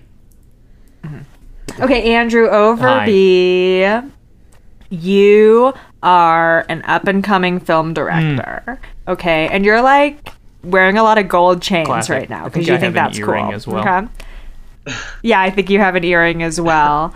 And you're like kind of cute in like a Antonio Banderas way, but like definitely a white guy, I would say for sure. But anyway, you're looking for your next project to make into a short feature documentary.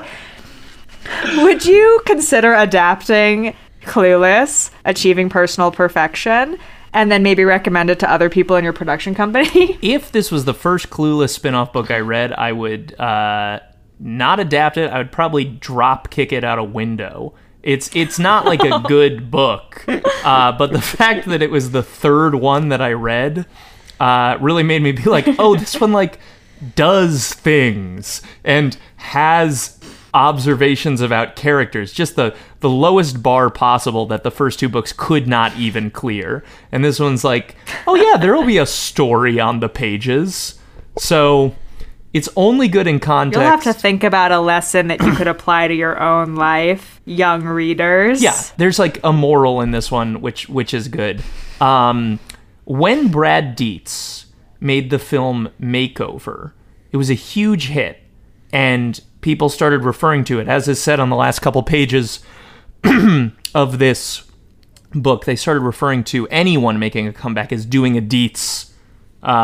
And it's said in this book that when MTV just like got better or had a renaissance, they started saying MTV did a Dietz after this guy. I hope this series does a Dietz. This is a step in the right direction. It's not like an amazing book, but you know, if they keep getting better, which it sounds like the next one might be pretty good. Johnny Pomato, you have the floor. Oh, good. Okay, I have used some of this time to get some perspective on this whole series, and I think I figured out what is happening. All of your books seem to be sequels to the movie. They were probably written in between the movie's release and the introduction of the television show. My book is definitely canon with the show, as evidenced by several things that are about to blow your mind. Oh my God. She has a clue so, in this one. She does have a little more of a clue. I'd say that she's a little more intelligent than she sounds in your books overall, and a little less paranoid about her romance. There's a reason for that. And then also she's kind of, I mean, she's not really matchmaking in this one, but she is like kind of the Cher from the movie in that she is like very take charge, and she has a mission to do things. So the TV series came out on TGIF, ABC, in the fall of 1996. So just over a year after the release of the film. It ran for, I think, 13 episodes before getting canceled, and then switching over to UPN with a much smaller budget, which is why a few of the cast members like disappear and get recast and stuff like that. The Clueless TV show takes place somewhere within the timeline of the movie. It's a little confusing because Miss Geist and Mr. Hall have married. That is mentioned, but she is not with Josh. None of that has happened, but she's, you know, her friendship with Ty and Dee and Murray, that's all constant. Except, well, at least in this book it is. Ty is in my book. However, Ty is only in 3 episodes out of 62 of the series. Ty is written out. Ty, the movie or the series exists more or less without Ty. I don't know if the actress wasn't working out or they just decide, one friend is enough. These but exist Stacey in an Dash alternate returns as Dee. reality where Cher failed to negotiate New York? Yes. Well, this is all. She is still like in high school, and well, I guess she is in yours as well. But yes, this is before she's with Josh, and like it is to the point that at first I really thought like, oh, we're kind of repeating moments from the movie. There's in addition to Ty, there's no Christian. There's they couldn't put a gay person on TV, which is upsetting. There's no Travis, although there's a character named Jesse who I thought was Travis, or thought was supposed to be Travis, because he has like the same sort of beat that Travis has in the movie, where he's not accepting a fake award for tardies, but he does this thing for the class where I think he is late to class, and he says to Mr. Hall, like, I was at a Goo Goo Dolls concert or something last night, and that's why I'm late. And his dad's in the music industry, which becomes important later in the book. And he does this speech, and the whole class applauds. It's like, wow, this is like very much like the movie. And it wasn't until like I was halfway through, it was like, oh wait, Travis and Jesse are not the same person. There is no Travis. Anyway, my book by Randy Riesfeld is called Cher's Furiously Fit Workout. And it begins with Cher marveling that, everyone has something going on except her. Ty, for instance, is training a seeing eye dog. And that's basically her whole plot. Like, you can see that Ty is about to be written out of this series because she does almost nothing in this book.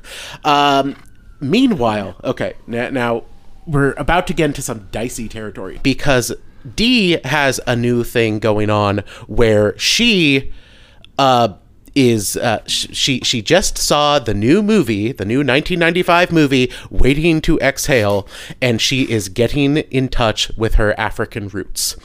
Something that Cher is not happy about, for various reasons, mostly because it's distracting from Cher being the center of attention, and then also Dee is then she breaks up with Murray, and she starts dating a guy described as like, oh, he looks like Leon, which I guess just means darker, and then she starts wearing dashikis, and she becomes friends. She has a new trio of friends named Shaniqua, Shawana, and Essence. Okay. Sam's covering his face. Yeah. Oh, yeah. No. The book is full of this stuff. And Cher is very upset that, I mean, this is an arc that it takes a while for her to get to this point. But Cher is upset that Dee is really focusing on her blackness and not her. In fact, she even says at one point, like, more like waiting to exclude. Yeah. Okay. So Cher is There's getting a lot of face touching on the chat. Cher is getting her daily after school massage. And she is saying, oh, gosh, everyone has, like, a thing going on except me. Why don't I have something going on? And her masseuse, she says, well, you're really fit. Like, that's something, right? You seem to have a hobby of, like, staying in shape. And Cher says, yeah, it's true. I wish everyone were as, like, fit and, like, rocking as, my bod is.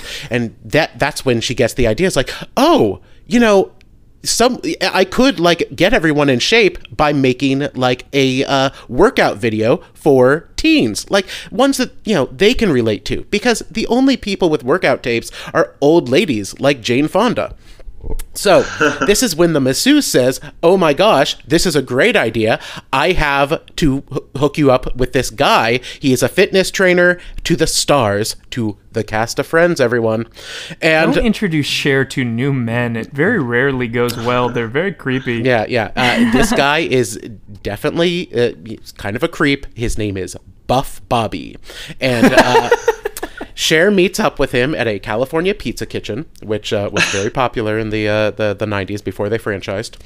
And then he says, Cher, I think this is a great idea. This workout tape thing. We'll make a workout tape for teens, by teens. It's going to be great. And Cher says, great, I have all these ideas for it. And he says, whoa, slow down, sis. We are going to do this the right way. In fact, I am going to get together like a camera crew and stuff like that. All I need is like someone to invest in this. Gosh, if only someone had some money for this, like, Fitness Trainer to the Stars probably should have some money. But Cher says, well, I could ask my daddy, Mel. And he says, oh, great, good idea. And so... he says, I'll draw up some contracts. And, he suspiciously, delivers the contracts to her, that night. A few hours later. They're delivered to her house, and then she can present them to her dad. And he is wary. He's like, I don't know about this, Cher. This is a lot of money. And I'm thinking, how much money do you need for this fitness tape where it's just you get a couple cameras, you get a few teenagers, and you do some, and 1, and 2, and 1, and 2, like that. But no, it becomes a whole thing. Mel does sign off on it. He agrees, but he does say, if you're going to do this, I'm going to expect some return for my investment, and to make sure that all of this is on the up and up, I need Josh to supervise. And this is the Cher who doesn't really like Josh, because I guess the TV series decide that it worked better when they had a will they or won't they chemistry, sort of a Sam and Diane, except everyone teenagers. agrees that writes this series they can't. Yeah. So this is when Cher says, looks like Josh's cameo is about to extend into a recurring guest role. Okay, so, yeah. Gag. And then, hold on. Well, I want to point out here, too, it sounds like the book doesn't take place actually in any established point of time, because, an interquel taking place during another piece of art, you want to be able to pinpoint it, but, if Geist and Hall are together, but Cher and Josh aren't together, that doesn't exist in linear space-time. I think that...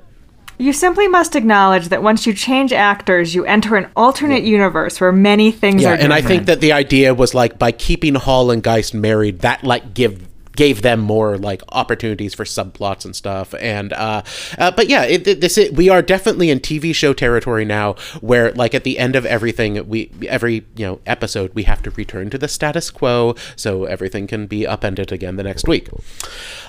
Anyway, so Buff Bobby is 26 years old, and Cher is 15? Or is she 16? I guess she's 16 because she does her driver's test. Anyway, she's a high school sophomore, and yet I start to suspect, oh no, Buff Bobby is, the love interest of this book, or the potential love interest. And yes, it does start to go in that direction slowly, but I could not trust Buff Bobby as far as I could throw him. There was just something off about this guy, and I'm reading this book, and I was I can't tell what it's going to be. Is he conning them? He's taking all the money. Something is wrong here. I couldn't figure out what it was, and it turns out to be a lot of things, and none of it's quite as bad as you expect, but none of it's good either. It's weird. Meanwhile, Amber, everyone remember Amber? She barely got any mention in your books, but she seems to be a very big part of the TV series. She gets talked about in our books a little. It's always just to diss her. Yeah, she gets a page sucks. on every book. Amber's part of the group. That's exactly what it is here too. Every friend group has one. So she is the villain who they're friends with, but she exists to just be trashed on. In this book, she is running for class president, and I kept waiting for that to mean anything. It just gets mentioned every 30 pages, meanwhile, Amber was sad that they didn't go to her debate. I'm when are these stories going to converge? And the answer is kind of never. Yeah. Meanwhile, So like I said, Bobby he's personal trainer to the stars. He says, I'm personal trainer to the whole TGIF lineup. Urkel has real definition under those costumes. He also trained Halle Berry, my girl from the Flintstones, he says. This is to timestamp it, that's what Halle Berry was famous for at the moment. But yeah, so they're putting things together, and Cher keeps meeting with him, and she keeps talking about fashion choices, she wants everyone color coordinated in citrus colors and stuff like that. Meanwhile, this is difficult because Dee says she will be a part of it, but she wants to wear her African dashikis and such, and she wants her new friends to be in it, and Cher doesn't like this at all. Meanwhile, Ty is presumably still training her seeing eye dog. Let's see. They keep going to meetings at Trattoria Amici, which I guess was like a real hot restaurant in LA at the time. And I really like this line where he says, "Let's hit up the Trat for a snack." It's like, oh, that's a cool thing. Trat. We should. Yeah, the Trat. Yeah. That's like a thing that everyone will say. At one point I finally realized, oh, of course, Cher is Jewish, but it was because Mel calls someone a schnorrer, which I thought oh no, is this an anti-Semitic slur that I don't know about? And the answer is sort of inconclusive. I guess it's okay because he's talking about a fellow member of his tribe, but it did really give me pause and sent me racing for my Google search. Okay, so they're Cher is putting this all together, and Bobby seems shady, but she says, "Oh, let's throw a party the night before, and we're going to, just get in a good mood." They're going to film the video the next day at the school campus, basically in front of the school as a backdrop. But Cher throws a big party. Her dad is out of town, but Josh is there to supervise everything, and just everything goes wrong at the party. Ty slips on the drool from her dog and breaks her arm. Oh my God. Yeah. Dee and Murray get in a huge fight. They're broken up, but they get in this huge fight, and Dee pushes Murray into the pool, which actually thrills Cher because she says, "Oh my gosh, don't you know what this means? They're back together," because they wouldn't be fighting if they didn't really love each other. And then she and this is also where she and Buff Bobby kiss. Although she does note that Buff Bobby, every time they're together, he's always checking his phone, always checking his cell phone, which is weird because I'm also thinking, doesn't this predate text messages? I guess he's getting voicemails. This or guy something. definitely owes money to the mob. That would be better. But she is really excited that she and Buff Bobby could be together. She says we were so meant for each other, like Madonna and Carlos, who I think is her trainer in Madonna Truth or Dare. Wasn't he her trainer first? And Julia Roberts, she was dating her fitness guru too. It was way cutting edge kismet or something. So yes, Ty breaks her arm. Dee shows up in an African headdress, and Cher says, "Well, maybe if you'd spend a few minutes of your precious empowerment time to shop with me, then we could have come up with something that works for all of us." It's it's really. Oh my really God, rough. Cher needs to. That is cool it. really. This is a nasty turn. Cher, girl. No, yeah. H.B. Gilmore is sitting at home reading this, crying. Yeah. But they start filming it and everything's going okay, but there's all the guys are there too. Oh, meanwhile the one guy I mentioned who's not Travis, what did I say his name was? Matthew? No, something. Jesse, thank you. He's "Oh yeah, my dad works in the music industry. I'll get us some hot bands," and he doesn't really come through with them with those, and so everything's not going well, and that's when Buff Bobby just snaps and screams at everyone, and Cher's "Ooh, whoa, what's going on here, Buff Bobby? We're doing our best. We're just having a fun time." It's I have money invested in this thing. You little But then, of course, Josh saves the day like he does in the movie. He's there. He's he talks down to Buff Bobby and said, "Look, Bub, this is, you do not have money invested in this. Mel has money invested in this, and I'm and he put something sneaky into the contract that was signed. He put a clause in that is that basically means that Mel is going to get his money back, regardless of whether this thing happens or not, or something like that. It's very convoluted. Legality wins,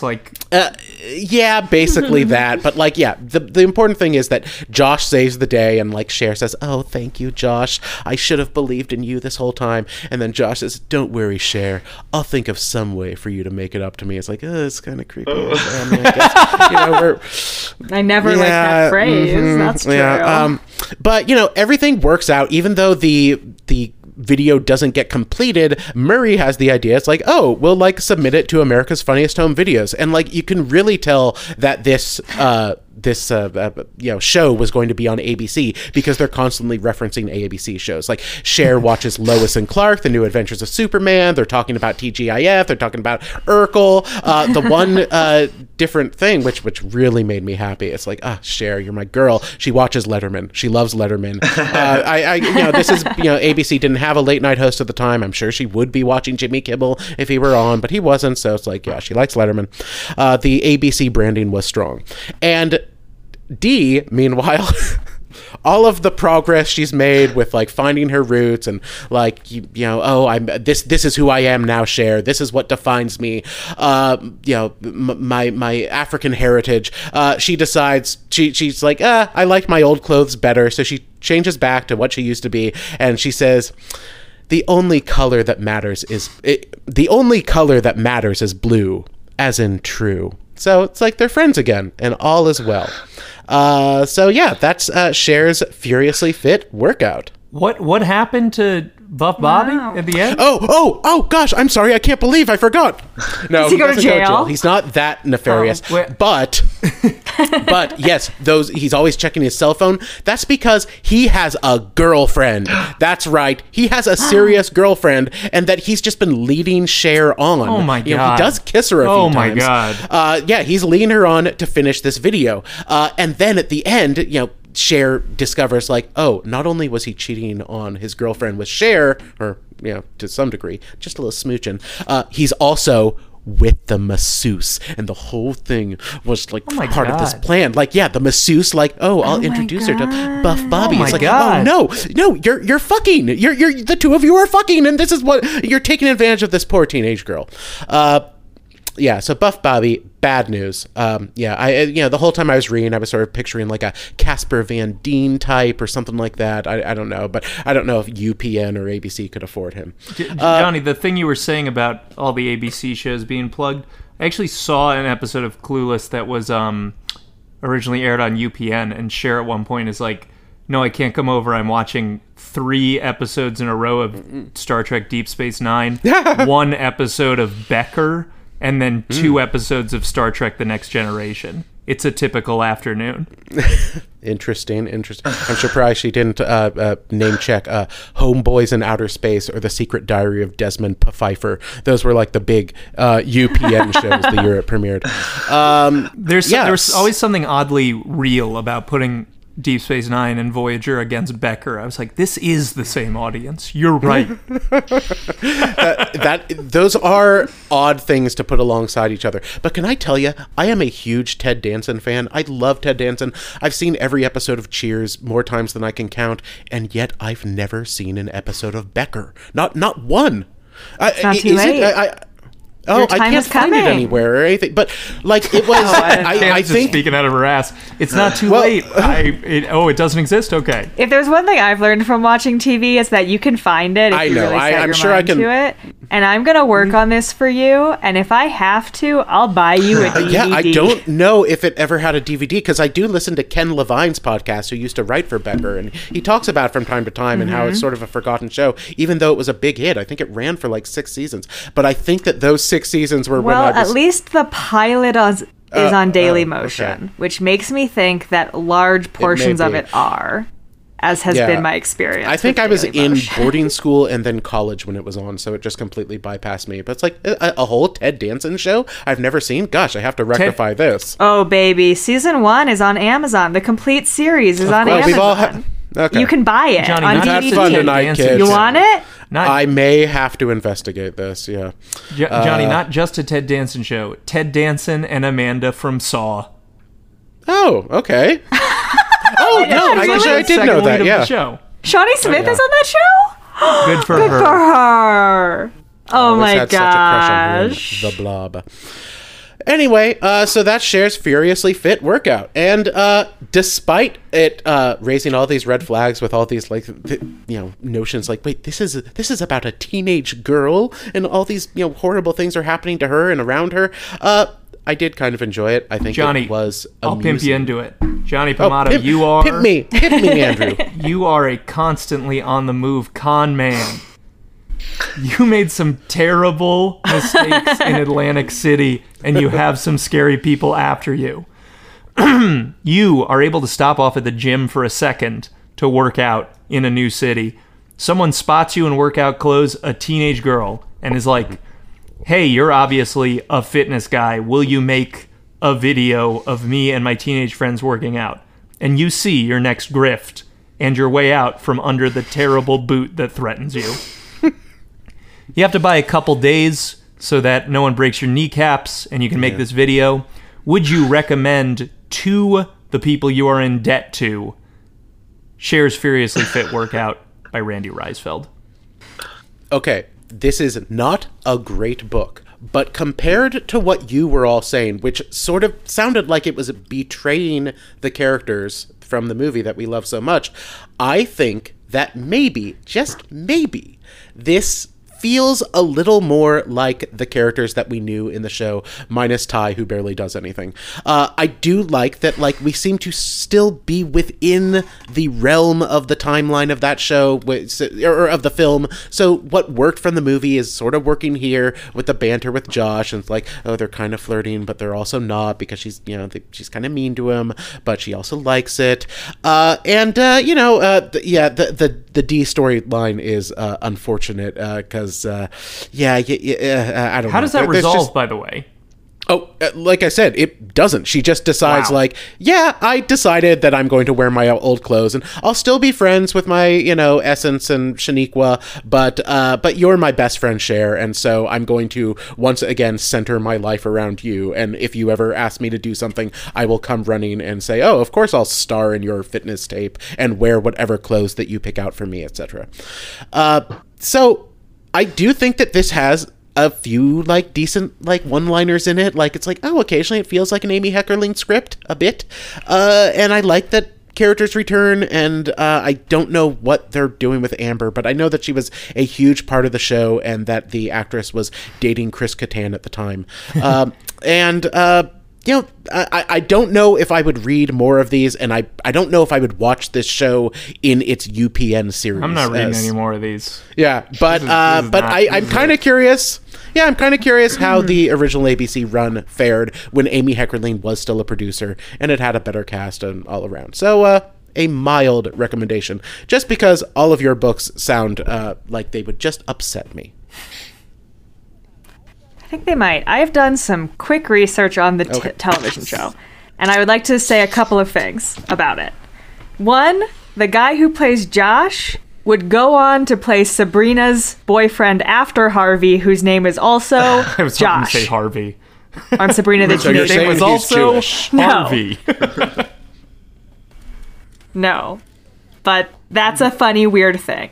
And apparently they write him off super hard after the first season. But in the first season, there are episodes that feature Paul Rudd as a guest star, Brittany Murphy as a guest Not star, see this on IMDb. Bronson Pinchot I did see as that, a guest but, star. it was right? a 90s series, so of I course that was think, bound to happen eventually. for sure.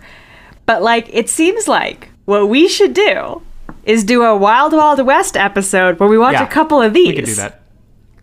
I think I want to watch that Paul Rudd one, because here's the Wikipedia description of the episode with Paul Rudd, okay? Cher falls in love with a college student. What's so ironic about it is that his name is Sonny, Paul Rudd.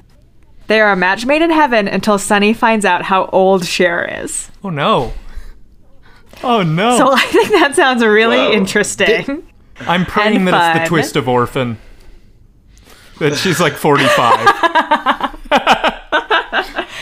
I do want to say before we sign off here that these books, I would not want to give them to a teenage person, because the books are very much like, it's totally fine and normal when very old men hit on you until they do something else that's really fucked up.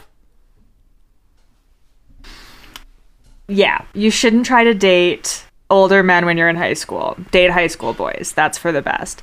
Sam Myers, thank you for following us down this, honestly, ultimately pretty horrible rabbit hole of these books.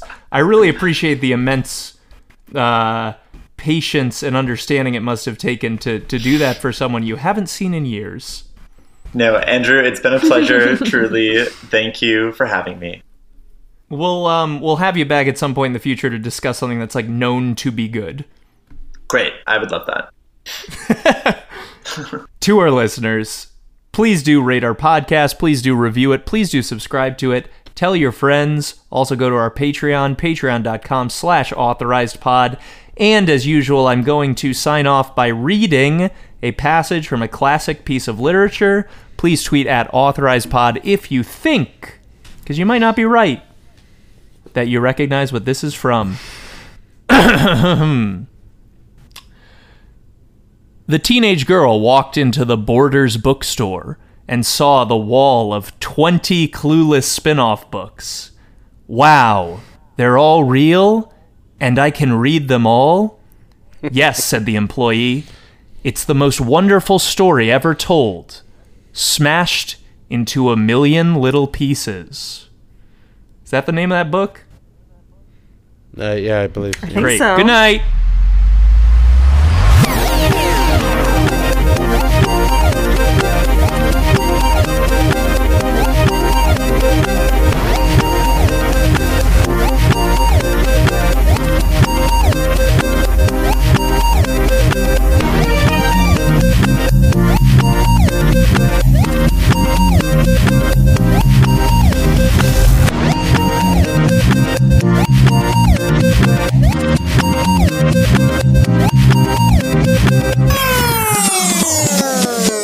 As I was reading these books, I kept wondering, wait for it to load.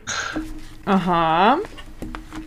It's really taking a while to load. Where the fuck is Josh? So, the concept of this game is that I am going to show you a Josh, and it will either be a real person named Josh or a character named Josh, and you have to tell me the movie or TV show that they are from. Make sense? I think so. I do think I've created a game that is fairly weighted towards Hannah and her interests. So here we go. The rule, of course, Boys. I'm going to show you a Josh. You can tell me who they are. That's fine, but that's not how you get the point. How you get the point is telling me what property they are from, because that is where they are. Okay. Up first, where the fuck is Josh? God, he's looking old there. That should be a clue. Not the best photo of this man. You can really see those wrinkles bunching up on Mr. Hartnett for those listening at home. Where Johnny. is he? I'm going to say Johnny, and Johnny. I'm going to say he's not so old as he looks, but he's just looking tense because he is witnessing the attack on Pearl Harbor. Wow. That's really wrong, but I love the logic. Okay, I guess he is old. I'll say this, the whole old idea is good. It's a recent property.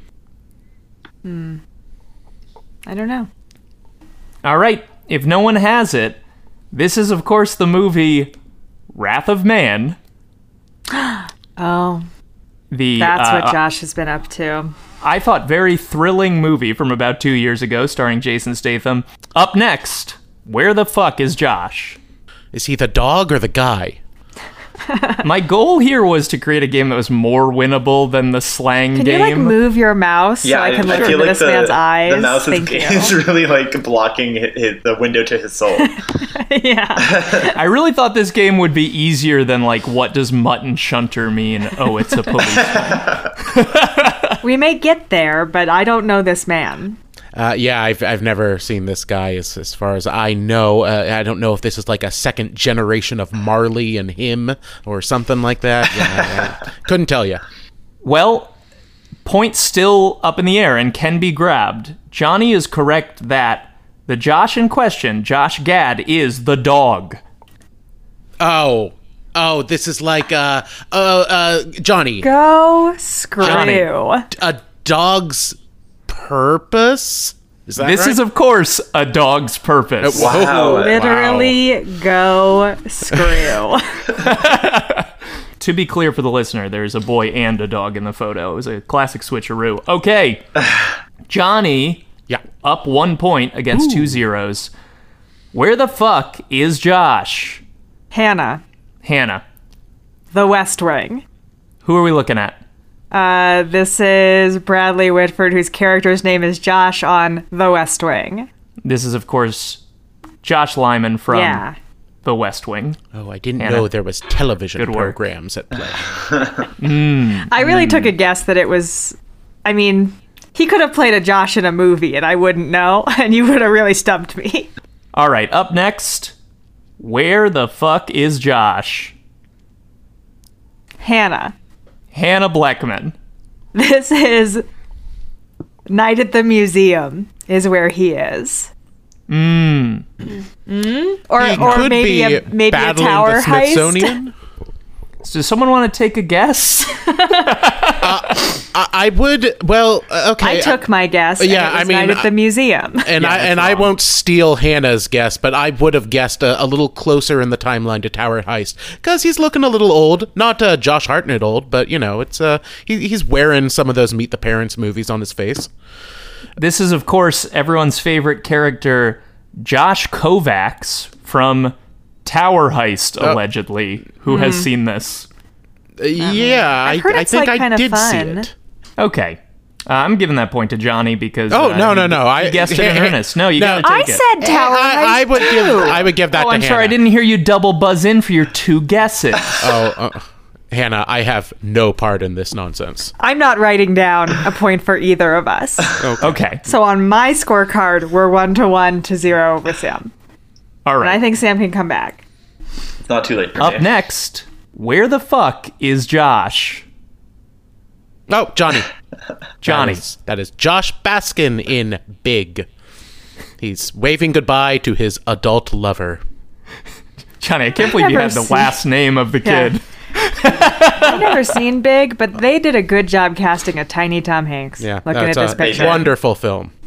For the listener, this is, of course, a small child, the child version of the one who becomes big.